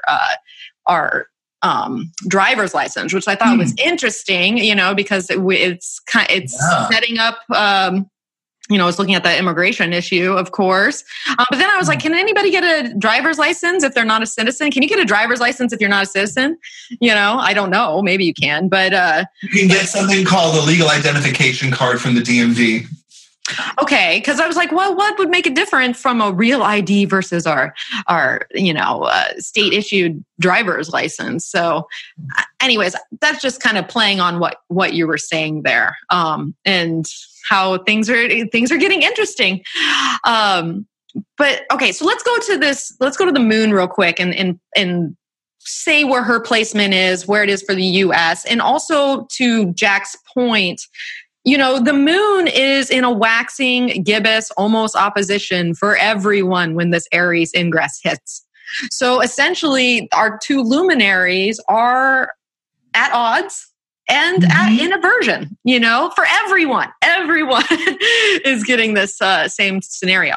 So like I said before, the moon is that common people, the public opinion, popular opinion, our collective attitudes, especially towards the feminine, the female, things along those lines. Now, the moon is in the first house, and in Virgo. And so the first house in mundane astrology represents the nation as a whole. So this is the point of who we are. And we have the moon there. So it's almost like we're really connected to who we are and where we're going. And how we feel. And how we're in touch with our collective emotion. at that moment. Absolutely, absolutely. And so it is about the nation as a whole, the country and its citizens, but also the image of the country and its people. Because that's what we're projecting out into the worldly sphere. And so basically any planet that is in the first house in a mundane chart is going to be highly significant. And so it really places the people, the who we are as a country as one of the most significant points of this chart. And to really play into what you were saying before about how the full moon is going to progress. So basically the full moon is going to progress to basically oppose the position of the sun. And that won't be until May 12th is when the moon will progress to hit the sun. And then it will progress to hit Chiron on June 24th, which I'm predicting the end of June, probably about 24th through the 29th, there's going to be something significant. And it's not just that's happening. There's a bunch of other things that are lining up as far as the ingress, Trump's chart, the inauguration chart, the US chart, there's a lot of little breadcrumbs being dropped there. But okay, so Jack, what do you think about the moon in the first in Virgo? And that's us as a people. Exactly. And what's also fascinating is that it puts the light, it puts the sect light, the sun, again in a whole sign system, puts it over in the 8th, but it puts Mercury and Neptune still in the 7th after all those interactions that they've just had. And it's almost like because the ruler of the ascendant, Mercury, somehow comes to represent. So if the first house or the ascendant represents the country or us as a people, the ruler of the ascendant represents the motion or the direction that is headed in. Mm-hmm. And so that is over on the ascendant, on Neptune, combusts the sun still and moving away from the sun. It's just moving barely out of combustion. So we're a retrograde Mercury or a retrograde people in detriment and fall, moving away from the blinding light of the sun, but approaching this fading misty fog of Neptune, right? Just to paint, to illustrate a picture, I think that we have been bouncing around from, we've been so polarized, but on either side of what I would call maybe the veil of absolutism. So on one side we have a group of people that have sided with those in power and the current presidency and the Republicans, and they are staunch. Either I have infinite forgiveness, or you must be lying, in order to reconcile my experience, the reality of my experience, or wrong, everything is wrong, nothing is right. And in order to combat this aggressive force, and it led to all these wonderful young people in Congress and all these this uprising, this uprooting that would not, I don't think, have been there if we had, dare I say, if we had President Clinton. I don't know that we would have all of these young people in the Democratic Party. I agree with that. Nail me to the cross, but no, you are speaking truth, my friend. We have to look past our current scenario for what is, the bigger picture. The bigger picture, the side effects, the positive side effects of this. I think we would have lost the Congress for a decade or more if we honestly, if the Democrats had won this last election. I think that because the next election is always the midterm is always a reaction to whoever won. Yeah. They basically always lose seats, and it was already a Republican-controlled House and Senate. I think we would have lost it even further and become more entrenched in a much more endearing, not in a good sense, endearing in a lasting sense, way to the country, because there would have been a lot more laws passed in favor of the Republican referendum if the Democrats had won the presidency, simply because of optics. I think we actually reclaimed more power in the end because of the doofus in office than if we had our own leader, only because of the collective psyche, the groupthink, the way that society reacts to things. Yeah. And so... Okay, so the moon in Virgo, speaking of society reacting to things, this is essentially what we're talking about here. And so, especially with so many, all the topics that are on the forefront right now, I kind of feel like people are going to be wanting details. People are going to be wanting all the details. They want to get into the nitty gritty. And essentially there is just going to be increased heat and opposition to the head of state, I think, by the people. Yes. Because we are headed that way. Exactly. And finally, this blurring of the boundary with us, represented by Mercury approaching Neptune on the descendant in Pisces retrograde, for me actually represents finally a blurring of the boundary within the populace, a melding of the minds, an ability to see in ways across our dynamic. Because think back to 15 to 20 years ago, we were in a place where as a country, we could, except for specific issues like being gay or things like this, we could as a country say, I am socially liberal. Like I'm for, at that time, interracial marriage. I'm for, enhanced benefits for the middle class families. I'm for these things. But, I'm more fiscally conservative. I don't want as many social programs, period. People were able to hear each other I'm like this, but not like this, and talk across sides more. And there was more cross-pollination. And perhaps this is an opportunity for us to get some more of that wetness principle, let go of some of these dry, hard barriers, some very martial things we've set up, and invite some Venusian, Jupiterian wetness. Cross-communication, cross-pollination of ideas, relationships where you actually can have a Republican and a Democrat that love one another and have a home together. You know what I mean? It's not unheard of. It does not exist. Yeah. Oh, I like that. And the whole the socialism aspect, I think, is going to come to play on a couple different levels here. But we'll get into that when the time is right. But I think you're absolutely right about that. And so I think we are going to be wanting the details. I think, and this is a point I came up with, and this is kind of having to do with the ingress. It's kind of having to do with just things as it is now in general, and Mercury in Pisces retrograde, is that the other day I had the idea of, I don't want to go too much on a tangent, but of the idea of a picture being worth 1,000 words, and the kind of re-engineering it would take to then first have the words that would create the pictures that would then give a more embedded understanding through that Pisces lens. And so, for example, around the same time, I had this very idea came to me when I saw a quick picture of a bunch of dead baby cows in a bucket, and I was like, I don't want to see that. But then part of me was like, okay, but having seen that, it's far more impactful to me. I'm feeling it, right? And so, and then my partner and I were watching the Michael Jackson documentary. And he's like, why do they have to go into the details? Why do they have to go in? And so it dawned on me that same thought that I had with baby cows was because we almost need to hear those things in order to fully understand, be able to talk about it, to not stigmatize it as much. And so I'm wondering with this moon in Virgo, if we are really going to be getting into those areas that we may have shied away from at other points, or, you know what I mean? Do you see what I'm saying there? I absolutely do. And I love the way that you said, actually, Mel, I was just so lost in your flow that I literally just absorbed everything.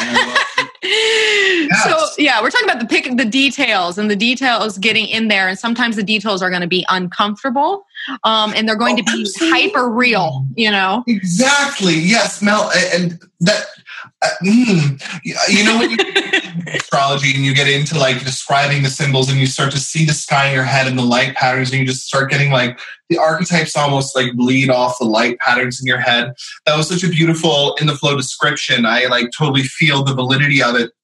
And it plays right into this massive, it's so hard to ignore the Mercury retrograde Pisces, Neptune conjunction on the descendant in that chart, and then how it advances for us into the Libra ingress of 2019, to where you finally have Mercury over in Libra, such a different feel. Yeah. And you have it over right where there was a complete lack in the Aries ingress. There was nothing going on in Libra at the moment at the Aries ingress, except the next perfecting moment of the moon.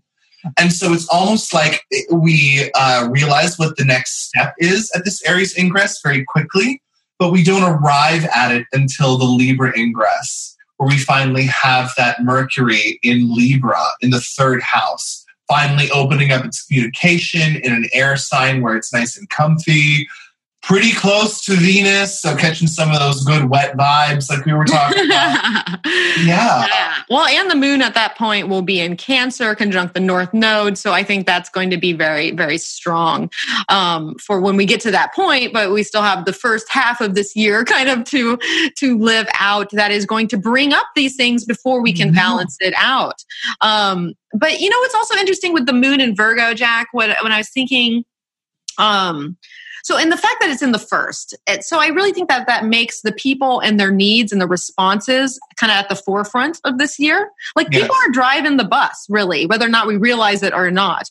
But we are, and we're going to be feeling the country in a big way. And there's some other significant things out there that might lead that into a negative direction, which we'll get into in a second. But I was thinking about things very Virgoan things like healthcare, domestic affairs. Like, I think these are going to be big topics this year. And really any type of reality type of based issues, I think we're going to become more hyper aware of that day-to-day life and what is in or out of balance. And, coming into the reality of what's reasonable, because, and that might not be decipherable at this time because of that Mercury Neptune conjunction there. So we might not know what that is, but we're searching for that. And now on another side of things, and this might be controversial, and I would just as a notice, because we do have this divide between the liberals and the conservatives, and all just the polarization.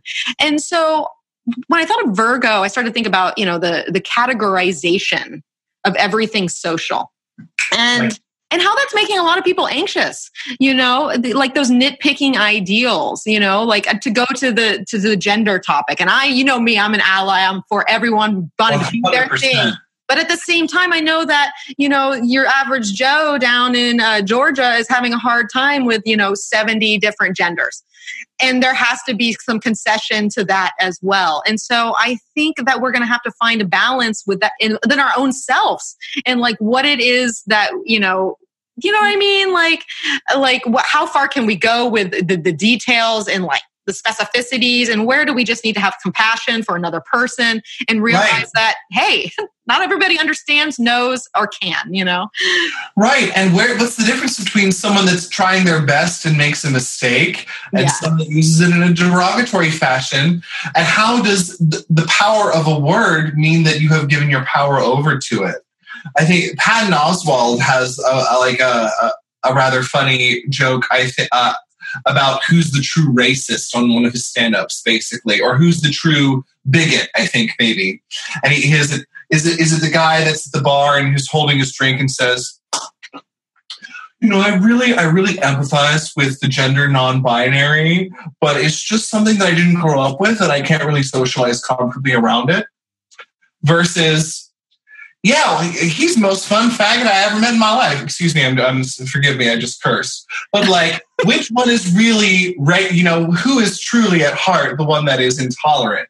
Yeah. The one that used the politically correct terms to describe their discomfort, or the one that didn't know what they were talking about and said they had the best time of their life with this blank because they didn't know better.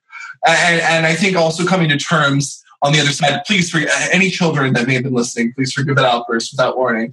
But basically, where is that line of people are trying to meet from a place of love, and how do we recognize that when it's genuine? And also, how do we do our best and also know our limitations? I honestly, even as a very comfortably gay and love, bisexual and not love a male, I don't know how to call people sometimes, And so I'll just literally ask, it's so nice to meet you. and now I'm so sorry to ask, but like, how may I call you? Or like, how can I refer to you? What is your preferred prefix? Pronoun. Yeah, pronoun. Yes.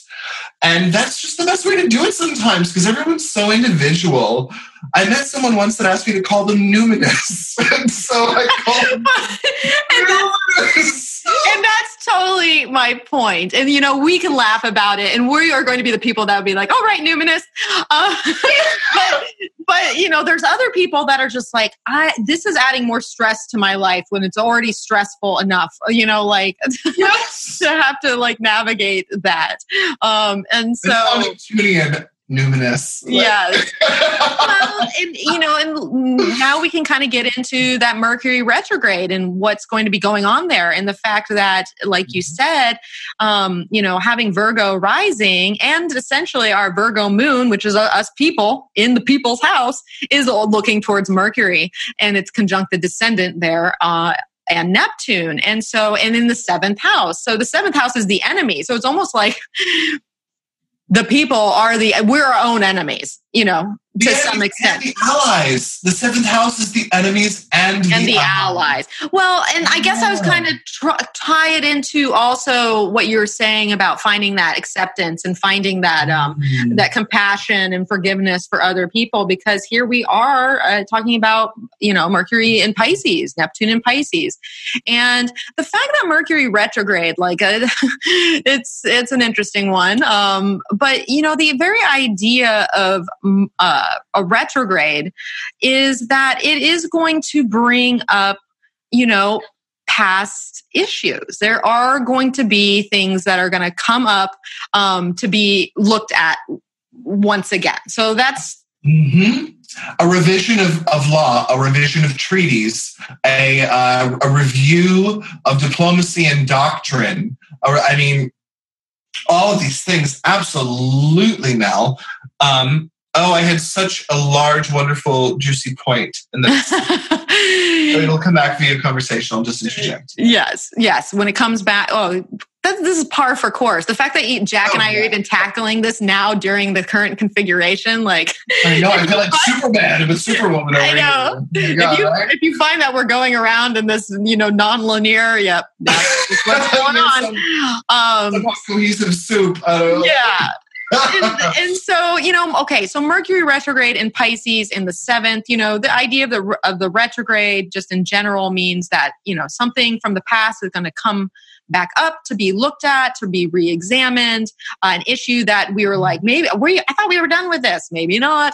And we're seeing a lot of that happen in our society right now where, yes. But it's also, the idea of a retrograde anyways. And to be fair, it is the only planet that is retrograde in this chart. We have to keep in mind when everything else. Thank God, because when everything is direct, it's also overwhelmed, right? Like there's that principle of almost always there's something retrograde, because there's somewhere in our life where there's like an ebb to the flow. But we've been on like a constant faucet for a hot minute here. Mm-hmm. And Mercury being the first and only thing, especially in the condition that it is in, especially stationing retrograde on the anaretic degree of freaking Pisces and retrograding back to its shadow on Neptune. This is possibly the murkiest single Mercury retrograde that we will live through in our lifetime. Just as a singular event outside extraplanetary cycles, this is a really remarkable alignment of the anaretic degree of Pisces, where Neptune's at, the shadow period. It's all right there in Mercury's detriment. So I think it's really important to acknowledge that and say, count my blessings that, that my Venusian, Martial, Saturnian, and Jupiterian principles are all moving forward. And that Mercury will move direct again before the next thing, Jupiter going retrograde, happens. Fantastic. Yeah. So, let's break down what Mercury is. for our listeners here. And so we already said it's in a very interesting condition, almost a laughable condition, to be honest. Almost, and you better laugh a little bit. You gotta laugh at it. And that retrograde is going to bring up things from the past. It's going to be concerned with internal affairs, so we're going to be very concerned with ourselves. Now, but Mercury. Okay, so Mercury in general and we have to note, too, because the ascendant is in Virgo, so it makes it very important, but so is the midheaven. The midheaven is also in Gemini, so we have a double Mercury angle action going on here. And so Mercury is going to reference such things as communications, transportation, translations, international events. Absolutely, yeah. Education, the teachers, the youth, science, research. I would even say, especially conjunct the 7th there, trade, transactionary type of stuff. Yes. Litigation and contracts, treaties between nations as well, although you would really need to see an interaction with Saturn in order for there to be a signed treaty that gets ratified, kind of thing. Well, Saturn is supporting our Mercury over there in Capricorn, which is rather great, actually. Usually, that's one of the benefic aspects. Even though they're two malefics, they're in a place where they both. It's like one evildoer looks to the next, and they're both about to die, and they say, "You want to help out one another?" And they reach out each other's arms, and they save each other through one another's wiles. Like there's something very the trine to me always feels like someone reaching out their arm from above in the overcoming position and pulling up someone from below in the position that is being overcome. Right? So even though Mars is perfecting the angle, Saturn is reaching its hand down to Mars, the power of construction and established circumstance is reaching out its hand to the force of will and intention made manifest through action. So there is this amazing support of the established structure in its own sign reaching out to the force of our will in this world, Mars in Taurus, if you will, and the ability to construct. There's a really accessible energy of building and shaping, especially as we are driving the caboose kind of thing. Which is, this is a rare, I would say it's a rarely positive combination of malefics, especially because Venus is also exactly squaring Mars. Yes. And so mitigating a lot of Mars's detriment. Yes. And so I have some theories on that. So we're going to pair Venus and Mars together, and we will keep that Saturn trine as a consideration. But before we move on, let's finish up with Mercury, because I found 100%. I found it very interesting with Mercury retrograde there. It's in the 7th, and we've already said that this is such things as foreign relation, agreements, non-agreements, treaties, alliances, opposing Where forces. Are our boundaries? Well,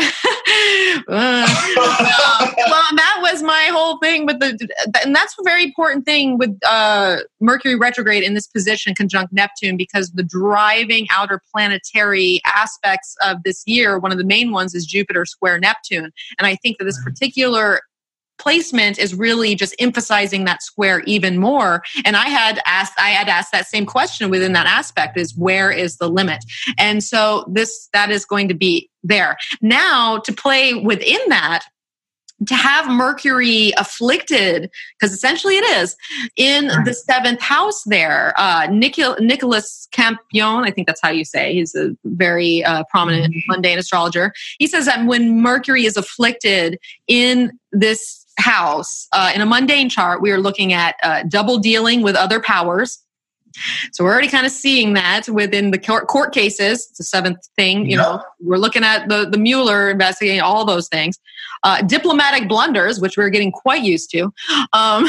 Breaking of treaties, which is maybe that's part of what will be back on the table because we already have broken some treaties, or like we're in the discussions of that, and just basically general disagreement in international affairs. So I think with this Mercury in general, like it's going to have that internal effect where we discussed already, but I think it's going to make a very potentially confusing situation with how we are how we are communicating ourselves out there as a country in the world, and then how people are even perceiving us as a country and where we're going. There's just going to be a confusion there, and blunder is a great word. Diplomatic blunders.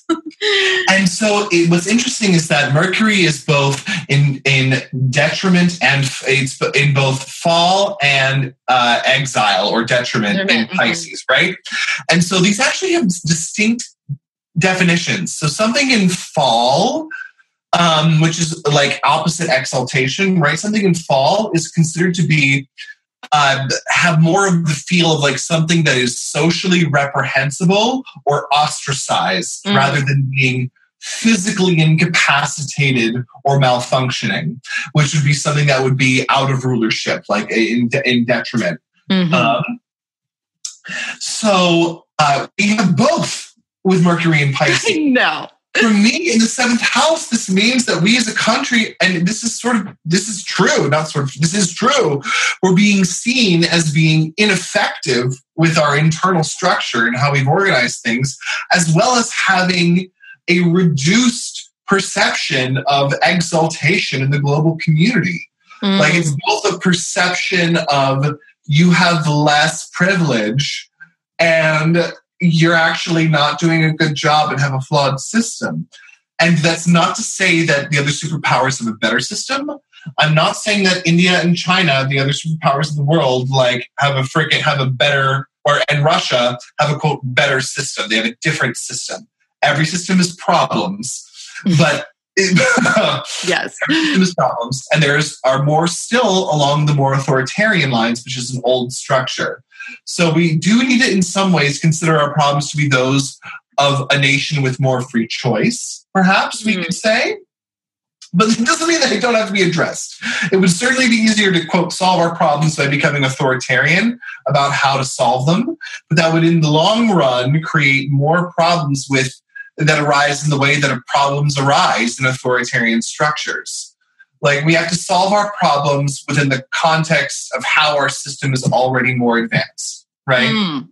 I do think we're on that road, but we have some hard lessons to learn still as a populace to snap us out of this ideological, like, left versus right. I have my channel and you have your channel. This has not existed since the Civil War, and since in the late 80s, when the laws were changed, the anti-yellow journalism laws of the 1940s were changed to allow news organizations to perpetuate a single platform. Before, they were required by law to give equal time to multiple viewpoints on an issue. That is no longer the case as of the late 80s. Suddenly, Fox News and MSNBC are allowed to happen because they do not have to give equal time to opposing viewpoints. That has damaged us in terms of our ability to synthesize independent opinion. Yeah, that's very. This is a very Mercury retrograde Pisces. It comes in for the win. That's an excellent point. And before we move on to Venus and Mars, since we're already here and we're already marrying these ideas together, let's talk about Neptune real quick. We're going to jump ahead in our planetary order because of its intricacy with this Mercury retrograde. So Neptune in the mundane chart, and in this particular one, so we're back to 7th, we're all the things we were discussing here. And so Neptune, we're looking at such things as social programs, the people that are less advantaged, in whatever form that may look. Drug problems, drug companies. We know we have a severe issue there, and something that I thought with this Jupiter Neptune square and how this, in the fact that we get our opiates from other countries. And the ingress of Neptune into Pisces coincided with the rise of the opioid epidemic. Well, then there we go. And so, but it's also, look, Neptune's also tapping into the idealism that Jack and I were just talking about, but also socialism, and the, having confusion, having the disillusion of something, which I think about Mercury retrograde in Pisces and California, we have how many roads with these crazy rains that are literally just deteriorating and blocking people in. And so we have infrastructure issues, that Mercury and that transportation. This is a big issue for us. We're not addressing it.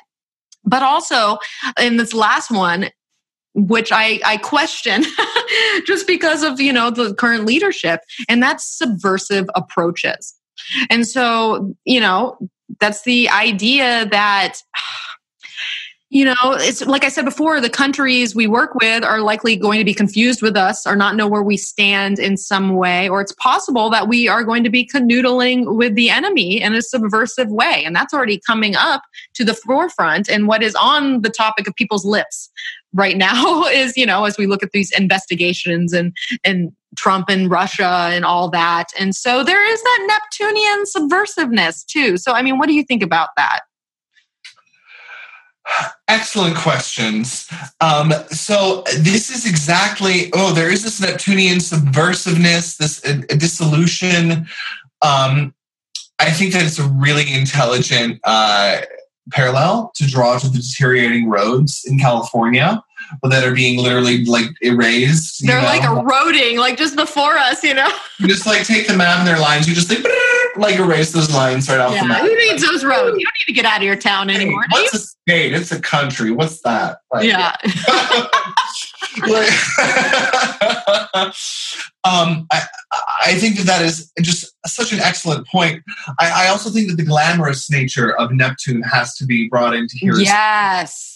Because even though there's there are all of these extreme symptoms of excessive wetness. So if both Jupiter and Venus, what they have in common versus the malefics, right? The malefics are both dry and the benefics are both wet.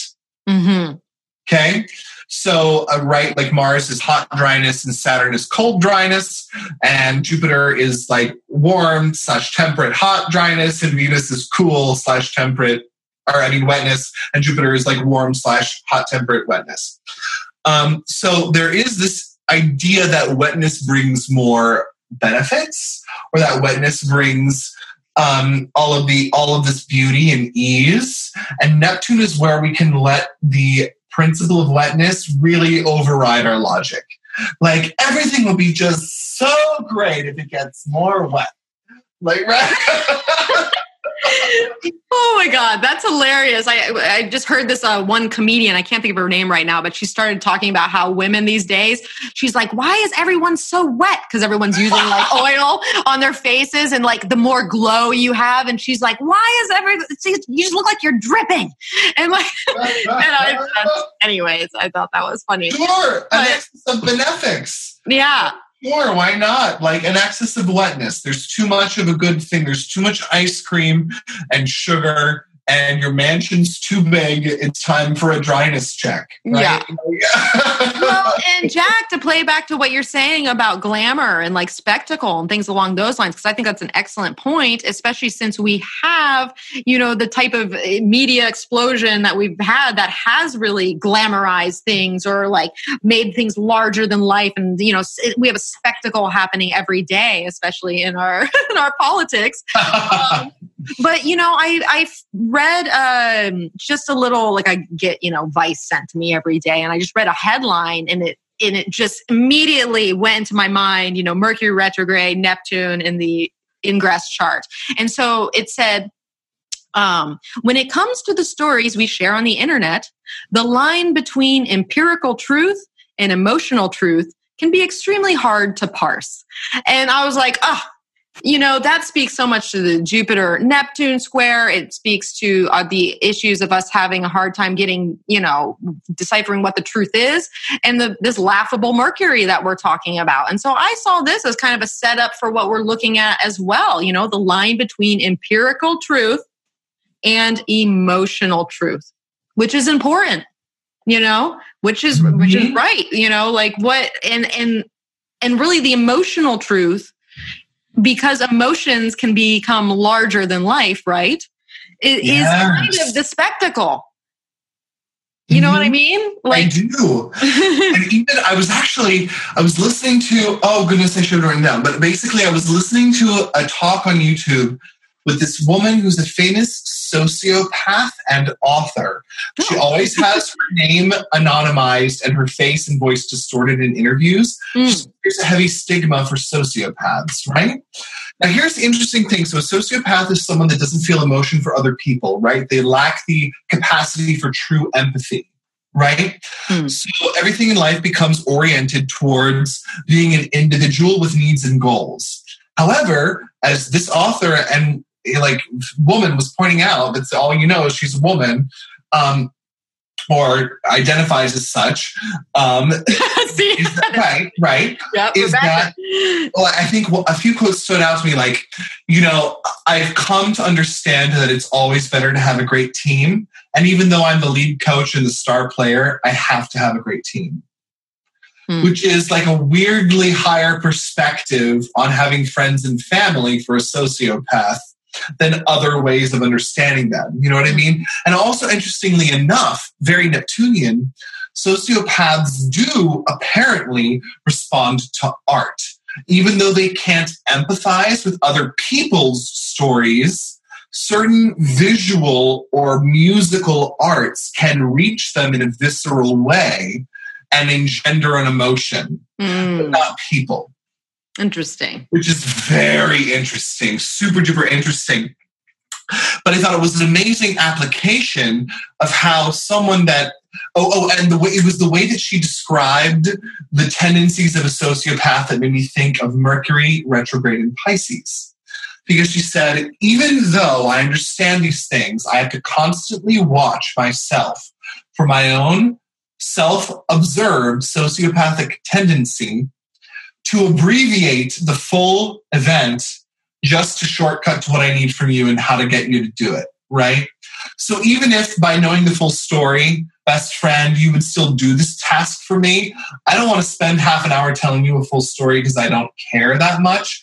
I'm just going to shortcut to the few details you need to hear to think it happened this way to take action. Right? And so that's even in its highest form, that's not a lie, but it's intentionally removing huge chunks of the truth in order to knit together why the story is relevant for that particular friend or family member, almost to the point where if they were to discuss it themselves, they wouldn't know they were talking about the same event, right? And I think that's a really honest thing for like a retrograde Mercury in Pisces to acknowledge, right? Sometimes shortcutting what really happened to get motivation, to communicate what is needed, like it seems to be the best option, but it's one that honestly, it might be your best option in this situation. We all have circumstances in life where omitting certain chunks of the truth are going to be super relevant, or going to be super helpful.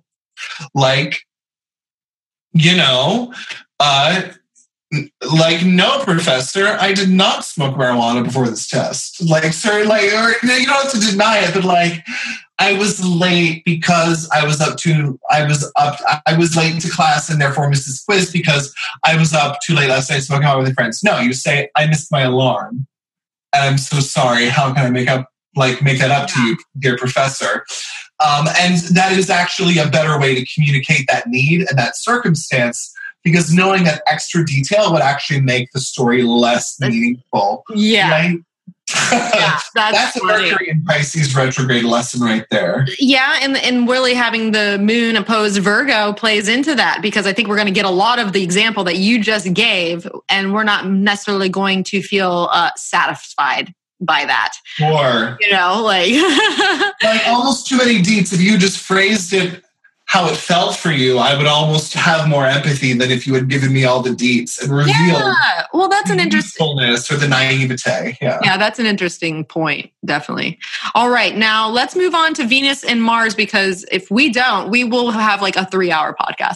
We're going to be in this stupidness forever. Okay, so we're gonna pair Venus and Mars together here, mainly because this is like the tightest aspect, I think, that is happening in the chart. Is Venus is square Mars. And then very shortly after, like hours after, Venus and Jupiter have that lovely sextile. Yeah. But first it is the Mars-Venus. Yeah, so we're going to talk about Venus and Mars, and then we'll... I guess technically it's the moon and then Venus and Mars, but yes. Moon, yes. Mars, Sun, Chiron. Yeah. The moon opposing the sun, then opposing Chiron, and then that Venus square Mars. So that's kind of our order of business. Okay, so now Venus square Mars. Before I even get into the details of it, immediately I'm thinking, the feminine is at odds with the masculine in many ways, which we already see. Like, that's nothing new here. And the fact that we have the moon, like we said before, approaching an opposition with the sun, and the moon being that feminine principle as well. We are seeing both the moon and Venus making tense aspects to these more male masculine type of figures. And so, okay, so first we have Venus, who's in Aquarius, which is and this is the thing too, which is fascinating to me, Jack, is that Venus is in Aquarius, which is essentially a masculine sign. Mars is in Taurus, which is essentially a feminine sign. So they're at odds, but they're in the signs that are more aligned with, Exactly. And you have the moon in a trine in Libra with Venus, and you have, even more specifically, Mars in reception in Taurus with Venus during that square. So the square can be seen as the most tense or manifesting principle, right? The conjunction means it's already present in the manifestation. The opposition means that there is a choice, like a dichotomous choice and an empowerment of choosing both and, perhaps. But the square is where there is the most specific tension for something obvious to happen in the life, right? Yeah. And Venus is squaring Mars, this massively tense manifesting aspect, but Mars is in Venus's fucking house, and Venus is overcoming Mars. Yes. So there's this double whammy of it, like getting hit, wham, bam, thank you, ma'am, between these principles. And I do think that this is one session where the feminine principle overrides whatever separation or anxiety or problems of ego that Mars has presented. Yeah. Well, and like we were just saying too, Venus is also going to go on right after that to make that nice sextile with Jupiter, who is in a solid position. So I think that feminine energy is definitely, having a boost here. Could be a good fertility day for those that are looking to conceive, honestly. When you have that aspect of Venus to Mars immediately followed by Jupiter, Venus is the factor of fertility. Jupiter is the moment when fertility strikes. Yeah. Not to mention, it will be that full moon in Libra. If we get rid of our ingress right now, we're just talking about what's going on right now. If this hits you for the right places in your chart and you're trying to conceive, like, this could be a fabulous freaking time to have that, this Aries ingress could be a great time to conceive, honestly. To get busy. Mm-hmm. All right. You don't want that? Adequate contraception, please. Yeah. You've been warned. That's funny. All right. So we have Venus. So let's break it down a little bit here. Let's look at Venus first. So Venus is in Aquarius, which is an interesting place for Venus just overall. We get a more detached, humanitarian Venus, which speaks to a lot of what we talked about already. And, the fact that we have this like overly not overly, just not overly at all, but very strong female presence in our political system right now, and just in general in the world. And, the women have been stepping up. I think that speaks to that Aquarius, humanitarian ideal, because the women are out to help the women, but they're also out to help people because we care. But just Venus in the chart in general, yes, it has that women, it's representing those women. It's representing things like fertility rates. It's representing arts and entertainment, first and foremost, the entertainment industry. But even back to that kind of glamour we were talking about with Neptune, that can be there for Venus as well. And also, the idea of pleasure and leisure and a state of peace or union within the state itself to be able to enjoy pleasure, because that's a big thing as well. And I think Saturn in the 5th is not going to help that, but we're not there yet. Right. And I think Jupiter gives you cake, Venus eats it too. Well, so Venus's cake is in an interesting spot. So Venus is hanging out in the 6th house, which is not necessarily. That's the thing, is both Venus and Mars are not necessarily in houses that have like that pivotal power, like the planets we talked about earlier with the Moon and Mercury and Neptune, and of course Jupiter down at the bottom. So we're getting stuff out of there, but it's not necessarily in a place that is really super dynamic. But Venus is in the 6th house. And so the 6th house, mundane wise, we're looking at the workers and the people that are employed by people. We're looking at labor unions. We're looking at public health. This is another reason I think healthcare is going to be up on the, and up and reform, essentially, because we got Venus in Aquarius is looking to reform and improve and innovate. So we got that public health, medical services, workers, the civil servant who's out to help. Yes, absolutely. And you know what? It is absolutely a time for action, and both parties need to step up to the plate with this. Especially, forgive me saying, especially the Republican Party, but both parties need to come forth with a concrete alternative plan to the current system of healthcare. The Dems were the first to get one in and the first to pass meaningful legislation, and it had to happen because we were at a place where two parents working 2 full-time minimum wage jobs apiece could never afford to pay for a sick child. You know what I mean? That's literally where we were at, where we are at. That's where we're at. So if the system as one likes it is wrong, then put forth an alternative to be implemented and tried. I mean, here's something on both sides of the debate that hasn't been mentioned much. People decry and bemoan, but we'll come to the point where, we're paying more, we're paying more than we need to for healthcare. That's already here. Like, that point is already here. There are no hospitals or clinics that go bankrupt in this country. Do you know who pays that? It's the federal government.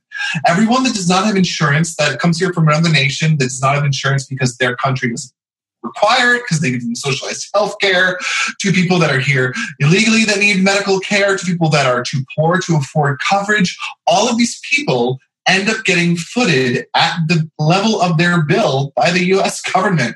We already pay more per capita in this country per uninsured person than other countries pay for their entire populace because of the way our insurance is structured. That's already a present tense reality. Like, it's a hum tangent. But like, well, and future tense, right? And we started the conversation with Aries and Chiron in the 8th house insurance, right?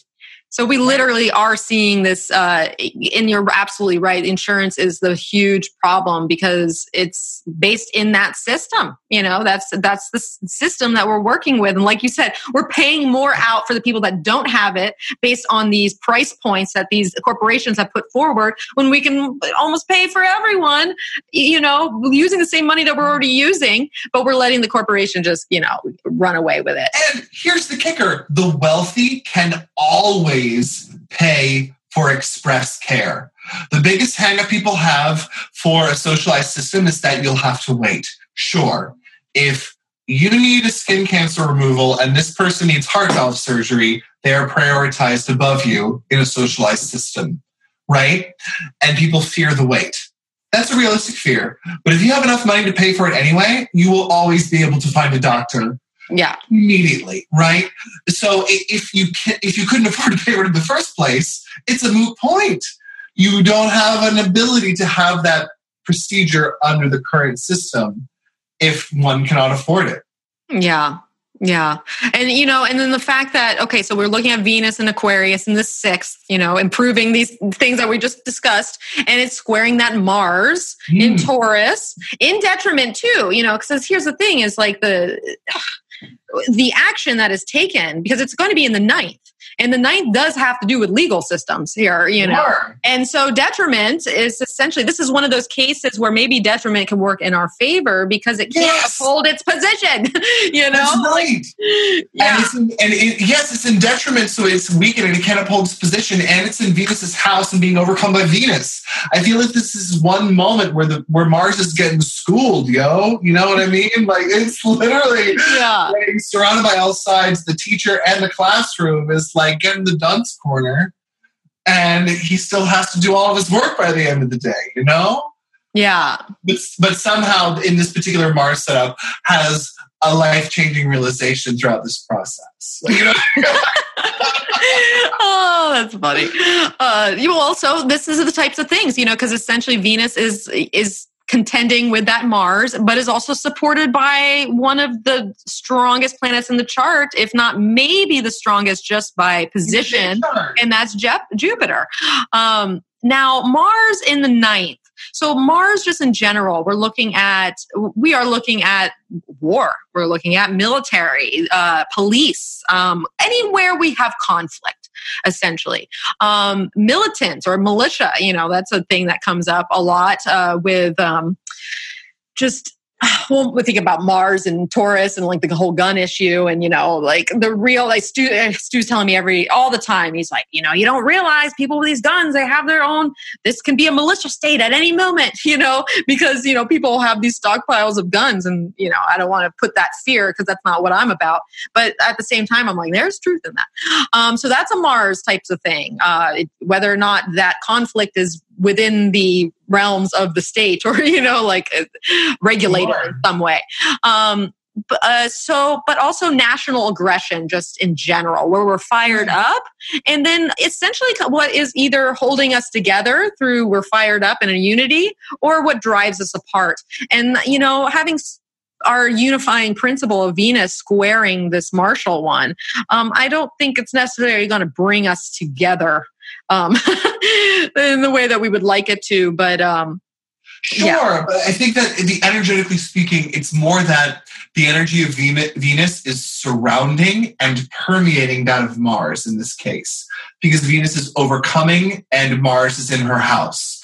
So, and the greater benefictive sect is also aiding, if we choose it via sextile. Remember the ninja star on the table. If we choose it, Jupiter helping Venus, then there is an enormous amount of power to regulate this Mars, or to use 9th house is the legal system and the higher components of philosophy. So using the congressional system to chastise the actions that have been taken in haste or in ego, or using the congressional hearings, the established system of equitable governance, whatever that means, using that system for punitive action, or the collective healing, right? Venus, the ability to soften and bring empathy and agape. Venus Venus is in touch, especially in Pisces, that's why it's exalted. But in general, Venus is the place where we can get in touch with agape, which is the Greek term for what you might call Christ's love, the ability to love everyone from where it is appropriate. I can love everyone as my brother or sister or neighbor in this world, and I can love my lover and my children and parents or mentors as appropriately as well. I can love everyone as appropriate based on our relationship. Christ's love, agape. Venus is our route into that principle, especially in Pisces. That's why she's exalted in Pisces. Venus is especially in touch with agape there, and she is approaching it, though not in it, of course, in Aquarius. We'll have to wait for that moment. We'll have to wait for it. So Aquarius is much more about the rules and regulations and the ideas as they stand, the ideological structure. Capricorn, the physical. Aquarius, the ideological or written structure of law. And so it is from there where we could maybe begin that process. It doesn't mean Mars will give us problems or like we're not touching a hot stove. Yes. There's tons of mitigation. Well, that's a great point. It's not that it's going to go all that easily. It just means, and what dawned on me, a couple things dawned on me as you were talking, and especially when you were just bringing up, Venus being about the rules in Aquarius there, because essentially Venus is looking back to Saturn, but Saturn's looking to Mars. So because the Mars and Saturn are in the trine, so the malefics are flowing together. And then we have Venus and Jupiter who are in the sextile, who are also flowing, but like you said, it needs a little bit more work. It's not just a kind of a given. And so there's this weird, circumnavigation of these planets working together, but essentially Jupiter and Saturn are in aversion to one another. So I think it's going to be interesting, and it's not going to be clear cut, and really nothing about this ingress says anything is clear cut. It's more of like, we're going to have to wade through a variety of issues and have a lot of potential conflict, ideological conflict, yes. Because we're talking about Mars in the ninth. And so Mars, the ninth house, we're looking at those belief systems, the legal systems. We're looking at religious organizations or even religious doctrine, and how that emphasizes the legislation. We're looking at foreigners. So we're back to that Mars in an aggressive foreigner space when we already have how much going on in the seventh house and that descendant. And then also the university system, which I think that Mars here, and especially Venus squaring from Aquarius, I think we're going to have a hard, long look at the student loan crisis and, what is going on. Yes. Taurus and money. And, yes. I think that is going to be up for... Absolutely. And how we have come to value money as a society, because the ninth house is ritualized religion, right? The third house is ceremony and ritual, but the ninth house is ritualized religion. The difference between I go to church every Sunday, ninth house, and I went to a baptism, the third house. Right? An event of ritual versus ritualized religion regularly. And what do we in the United States, Taurus in the ninth house, worship above all else? Oh, it's money. Money. Money. And it's true. We record numbers of people are leaving regular worship service. And I'm not going to say that that's necessarily a problem. People have been disillusioned by regular religion. But we have not come to an alternative that is socially accepted to regularly praise or invest our energies in. And that which we praise every day or acknowledge every day as being worthy of our love is that which we worship. And so apart from family, the only thing people these days are worshiping much, unless they, worship astrology or magic or some other sort of alternative faith, they worship money. We worship money. Almighty dollar. With alternative faiths worship money because that's where the power's at right now. Yeah, that's an excellent, excellent, excellent point. And to bring Mars back into the focus of our original sun in Aries, our head of state there, what's driving here, the whole thing that we're looking at, the Aries is ruled by Mars. So, that sun is looking to Mars and, Mars in the ninth. And in Taurus, because, we're driving something home. So there's the stubbornness and there's a bullheadedness literally to this position, especially since Mars is a driving force. And, the fact that it's in the 9th is just going to, I think, perpetuate more foreign aggression, to be honest. And we already see that. We got talks of a wall. We got, just the head of state's aggressive policy in working with other people and like almost isolating ourselves and aligning with people that were like, why would you align with that? So I think that's still going to be, there's still going to be that foreign aggression that is definitely at play. There's going to be some dogmatic religion that gets at play too. That, like you said, I think Venus is going to overcome these things, but that they're still going to be on the forefront to be overcome. And having that, when I think of dogmatic religion, all I think about is the fact that one of the strongest support systems right now for our current president is actually the evangelicals, and so there's a huge religious force that is driving the presidency right now, even though he can't quote a Bible verse on, like when asked, so that's another Mars in detriment, right? Couldn't list a single of the 10 commandments. Not a one. He's like, I don't say specifics. I don't, like that was a really funny interview, but thou shalt not interview. Yeah, that I don't. And so we are looking at that. I think foreign aggression is going to be up there. We're looking at religious, things getting in there. We're looking at that student loans, high debt. We also might be looking at airline stuff. I know this is something that came up recently. We've had a couple, Boeings have had a couple crashes for some of their new airplanes that have come out. And so people are like, wait, I just ordered, all these are on order. And, those planes are built in the US. So this is a situation for us because it's manufactured here.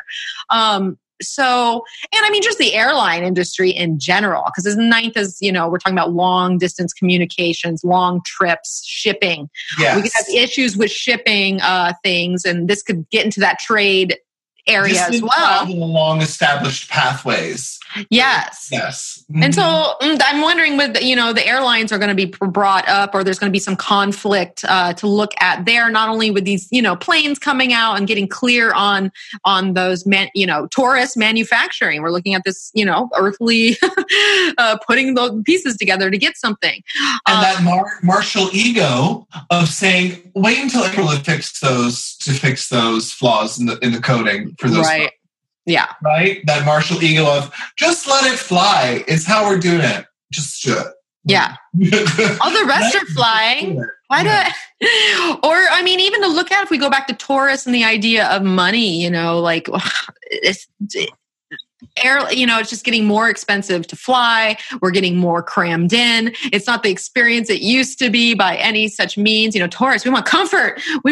Something needs to happen here because this is, and then you have like the counter to that exact energy. I don't know if you've seen, but Qatar Airways has just been advertising their new planes in business class. You can get business class suites. With 4, you can put a family of 4 in one basically room with fully reclining seats where they can sleep. And they also have a shared table for the meals. And every person has their own monitor and like personal system of amazingness. Interesting. Oh, yeah. So you have these dichotomous, polarities of cramming people into those frickin' planes and regular American travel is getting more and more crammed. And then you have the ultra luxuries getting so ultra luxurious. Right. So we're back there at this great divide, the great divide, which really speaks to just the full moon energy in this chart as well. That's interesting, Jack. Because last time I flew, and I'm about to do it again here when we go to Norwalk. But, I'm a small person. I'm a small woman.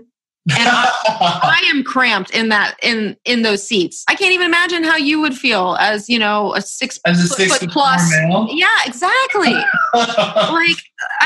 Yes. Anyway, so that's just on Mars. Now let's move on to two of our strong planets here, and that's Jupiter in Sagittarius in the 4th and Saturn in Capricorn in the 5th.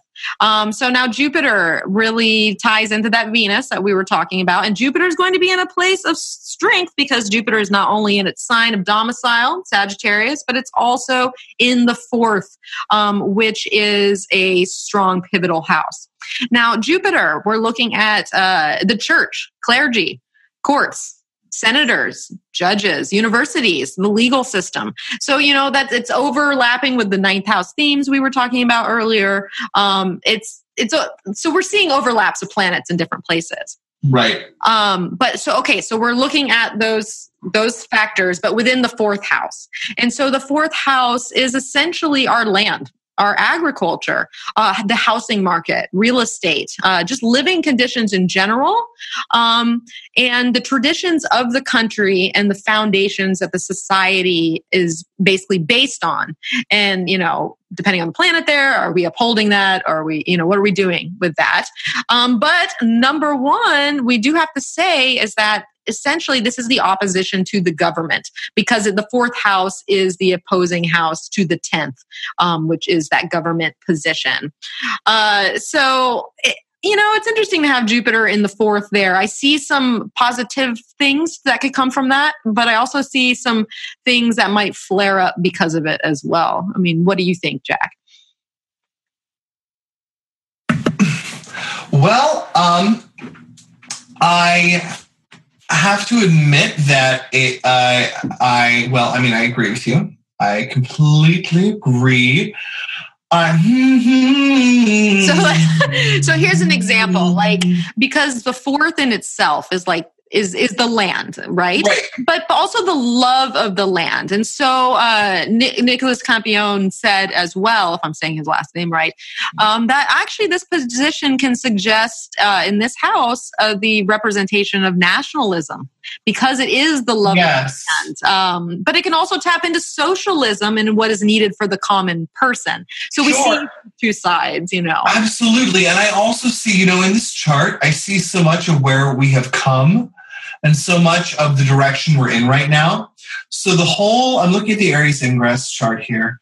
And just for those that have access to the chart or that can envision this in their mind, I'm looking at and I will put it on my blog, by the way, so people know what we're looking at. So I'm looking at the second quadrant. So we're talking about houses 4, 5, and 6, right? Mm-hmm. So we've got Jupiter down here more than 10 degrees away from the IC, right? So even though it's in the 4th house, Jupiter is not really considered angular in this. Yeah, it's not as potent as, say, our Mercury and Neptune. Yeah. Yes, it's a factor in the context of the chart in that specific area, but it's not manifesting presently in a profound sort of way. And then we have Saturn in rulership in the 5th house, right? That which we create, our passion projects as a nation, where we feel good as a nation doing something. Right now, we feel really good as a nation debating whether or not to build a wall, which is Saturn. I know, right? But we feel great debating this, Well, it's like, you are wrong for this and this, and I am right because this is... But, And I see Venus. I see Venus overcoming Mars in this square between these wonderful cardinal signs, but I see Venus being ruled by Saturn in aversion to itself. Yeah. So it's where are the present realities, the grounded realities of our creative projects? Where does that not align with the collective nature of our mutually shared litigations and contracts? And Venus overcoming Mars in this position of the 9th house in Taurus, I just see Venus sort of being the way, and then Jupiter as well in this position of the homeland are both in places where I feel that their benefic energies speak to our past. I think that Jupiter speaks to the fact that we were created by a bunch of, as a country, by a bunch of forward-thinking men of the West that decided to go forth and seek freedom And incidentally, unfortunately, along the way, we repressed a whole bunch of people on established lands, Mars and Taurus. And even though we have established ourselves in the good graces of the world via litigation and treaty and displays of power in the more recent past, Venus overcoming Mars and Taurus by square, but also by rulership, I think that is wearing thin, and that our continued outward actions of overstepping really the authority of our bounds, what say do we really have as Americans in a different nation to impose a different kind of government or a different currency? I think that our established way of being since the world wars is shifting, and that even though Mars, or our problems in the ninth house, our problems in foreign lands, are currently being overcome by softness, by precedent, by love, and by litigation, Venus in Aquarius, I think that that's wearing thin. And that this is a fleeting arrangement, you know? Even if future leaders are better with diplomacy, they will now have a harder time because of our current intent. That's such a great point. That is such a great point, Jack. I saw your like the wheels were turning. That's a fantastic point, because history plays off of itself, right? What we have to work with is based off of what we just did or have done. That speaks to that Saturnian principle, because that's, Saturn's very rooted, and it's the very nature of Saturn is holding on to the power, the power it has for, increased control, because Saturn, especially in Capricorn, and as we get to conjunction with Pluto, which won't technically be, start the new cycle until next year. But there is that Saturn is making that power play in some way. Saturn represents things as the elderly, conservatism, poverty, the poverty rate, authority for authority's sake, and that is, and mining, that's another big thing. They always talk about, the Saturn people talk about coal. The coal industry is not dead, these are right. Saturn people. But the world needs this. You mean the established coal industry needs this? Exactly. And then having this take place in the fifth house, like you said earlier, the fifth house is that pleasure point, that the leisure industry, children. And we're back to that entertainment, or the lottery, the national lottery, sports functions, social functions, the birth rate.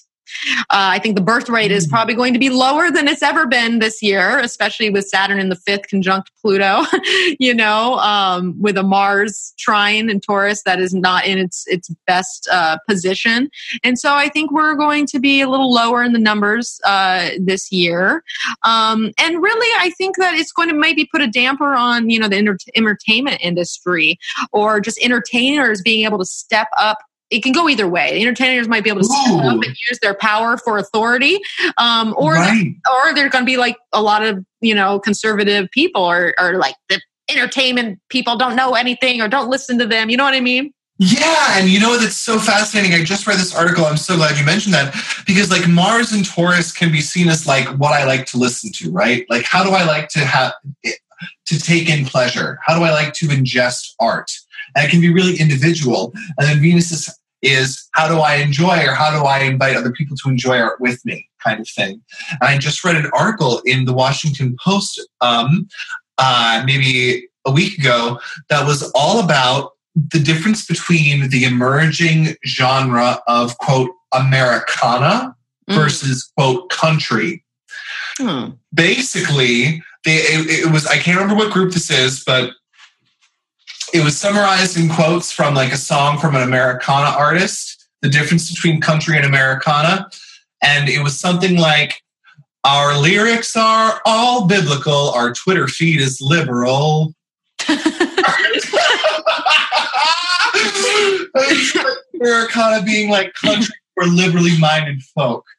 Or like that aesthetic of sound for people that have liberal core values versus country being more of a right-wing oriented genre with that same sound. That's so interesting. Yeah, but there hasn't been a need for that distinction before because a new phenomenon in the last 10 years is the social expectation that the artists we listen to also identify with our beliefs, which hasn't really existed before in this country. Like the need for an artist to believe what I believe in order for me to listen to them or that genre hasn't been a benchmark of standard, right? Even before integration, amazing Black musicians were able to get into the ears of white listeners without them thinking like, oh, I can't listen because they're Black. I listen because their music's great. It doesn't matter what their skin color is. We're currently at a point of our social evolution where we are expecting our artists to not just reflect art of our current times back to us, but if I'm going to spend my money to fund you in your life, then you better believe what I believe, kind of thing. Yeah, that's interesting and possibly a slippery slope. No, that's a great point, Jack. That's a great point. It opens up so many things that I could possibly talk about, but I don't think we have time for that. I'm just glad you brought that up because it's something to consider, and it's just where we're at. Now, okay, so we're just going to wrap this up because we could talk forever on it. But I will just say real quick about Uranus and Taurus. You know, Uranus is basically the only planet that is not making an aspect to anybody. So Uranus is kind of sticking out there like a sore thumb almost, and is in the 9th whole sign house, but in the 8th if you're looking at a house, devised house system. And so Uranus is, that technology, kind of unruly events, revolutions, innovations, some sort of upheaval, where there's change, economic change, it is in Taurus now, but also reform. And, I see that I think this also speaks to some of the upheaval and reform that we were talking about earlier, especially with the, educational debt, because like you said, with the health system and how essentially the government is paying for all, the people that are insured for whatever that looks like. And we're, shelling that out. Well, it's the same thing with student loans because the student loans is essentially, for the longest time, were backed by government dollars. And so it would still come back to that as well. So but that's changed. There's, who did an excellent episode on the educational or the student debt crisis was Asir Asari. Is that what his name is? It's called The Patriot Act on Netflix. I forget the guy's name right now. Oh, Aziz Ansari. Yes, I did have his name. So check out that episode if you want to learn more about the intricacies of the student loan crisis, because I'm a casualty of that myself. But a lot has changed since I had student loans, 20 plus years ago now. Oh, it's a hot mess. It's a hot mess and it blew my mind, but it really speaks to what Jack was saying with the healthcare industry too. So we have these huge things looming over us that are just, societal problems because we can't get healthcare or access to a university, yet we're paying for all of it in the process. It's just yeah. So I think that Uranus is going to help maybe in that regard, especially if it sits kind of in that 9th, 8th house zone where we're going back to loans and money given out to another or from another, and 9th house being that educational body, universities, legal rulings, things along those lines. So foreign loans, that's China. But in terms of right? applications. Well, yes, and that's a great point too. We forget about the money that we owe everywhere. Oh my God, Jack. So honestly, I guess to sum it all up here, if you stayed with us this long, I think that what I'm seeing here, maybe let me know if you see the same, is I think we're going to have more aggressive stances from women still. I think the women are going to be holding it up, pushing things forward. I think that our educational whole structure is going to be revisited, especially in that financial realm. I also think healthcare is revisited there. These are always important topics, but I think that they're really going to be coming to the forefront. I think foreign affairs are going to be messy. I think we're going to have aggressive trade issues going on, for better or for worse. And I think there's a lot of topics that are going to come back up to be addressed, especially with Mercury retrograde. So a lot of talking heads about a lot of things we've already, mulled over 5 million times. Essentially, men and women may be at odds a little bit, or at least the principles of those two natures. And probably mostly towards the head of state, as with that moon, opposing. Yeah. Absolutely. For those that are perceived to be in power, and if that helps to motivate you for your own statewide elections and legislature and your governor, then so be it too. Like if you feel moved to take action on those fronts as well, authority is built from the ground up. So it starts with your local representatives. There we go. We'll leave it at that. Yeah. All right, Jack. Oh my God, this might be the longest podcast I've ever recorded. It was good, bro. We had a good convo. I know. It's so funny. The Pisces retrograde Mercury had us both like a little starry-eyed from time to time. Like, what are we even talking about? But okay, so before we go, where can people find you? You got your website up? What are you doing? Yes. So GeminiJack.com. I have actually been working on this really fabulous project. So when I spoke to you last, I said I'd have a new article up by the time the episode went live. That was not true. That was not true, but I am alive and well, folks that might be looking for me online. So do look for some fun stuff soon. There have just been some really awesome opportunities locally that I've been taking advantage of and participating in some wonderful fundraising events locally. So things have been busy and wonderful on my end in the DC area, but I would absolutely love to chat with y'all, and I can always be reached via email, and there should be some stuff on the website here soon, GeminiJack.com and GeminiJack@gmail.com. Okay. Nice. Well, and of course, I always put that stuff on the blog post too, in case you want to get to him. But as long as you're doing fab, whatever it is you're doing, I am all about. So, Ooh, and let's just say that there are going to be some major forays into Vedic astrology happening in the near future here, just to lay some wonderful seeds. Yeah, as a tiddly bit, in case people are wondering what I am doing, but I also think it's a major current trend amongst prominent astrologers is the recent influx of people incorporating traditional Western or tropical astrology with the Vedic system, keeping them both separate but integrating them. I think it's a fascinating new trend that's really catching a lot of wind with some prominent astrologers, and I hope you're drinking that Kool-Aid soon here myself. Well, once you partake, we'll have to definitely talk about it because we've got to find out more. So, all right. Well, where can you find me? Well, you can find me at energeticprinciples.com. You can also find me on Instagram and Facebook at Energetic Principles. And like Jack, I also do consultations. So if you want to reach out to have your chart looked at in more depth, I am here. Jack is here. We're both here. Hit us up. And also, if you would like to support the podcast via Patreon and get it early, you can do so at patreon.com/energetic principles. And if you feel like people need to hear more about the Aries ingress and have the patience to listen to 2+ hours worth of content, share it with a friend, tell people what's going on, give a nice review on iTunes. It all helps us to be seen further. Now, just a reminder, I will be taking next week off. So this podcast will not be here next week because I will be doing a little Mercury retrograde leisure of my own, especially since it's transiting my 5th house. I thought, why not? But I will be back, don't worry, on April Fool's Day.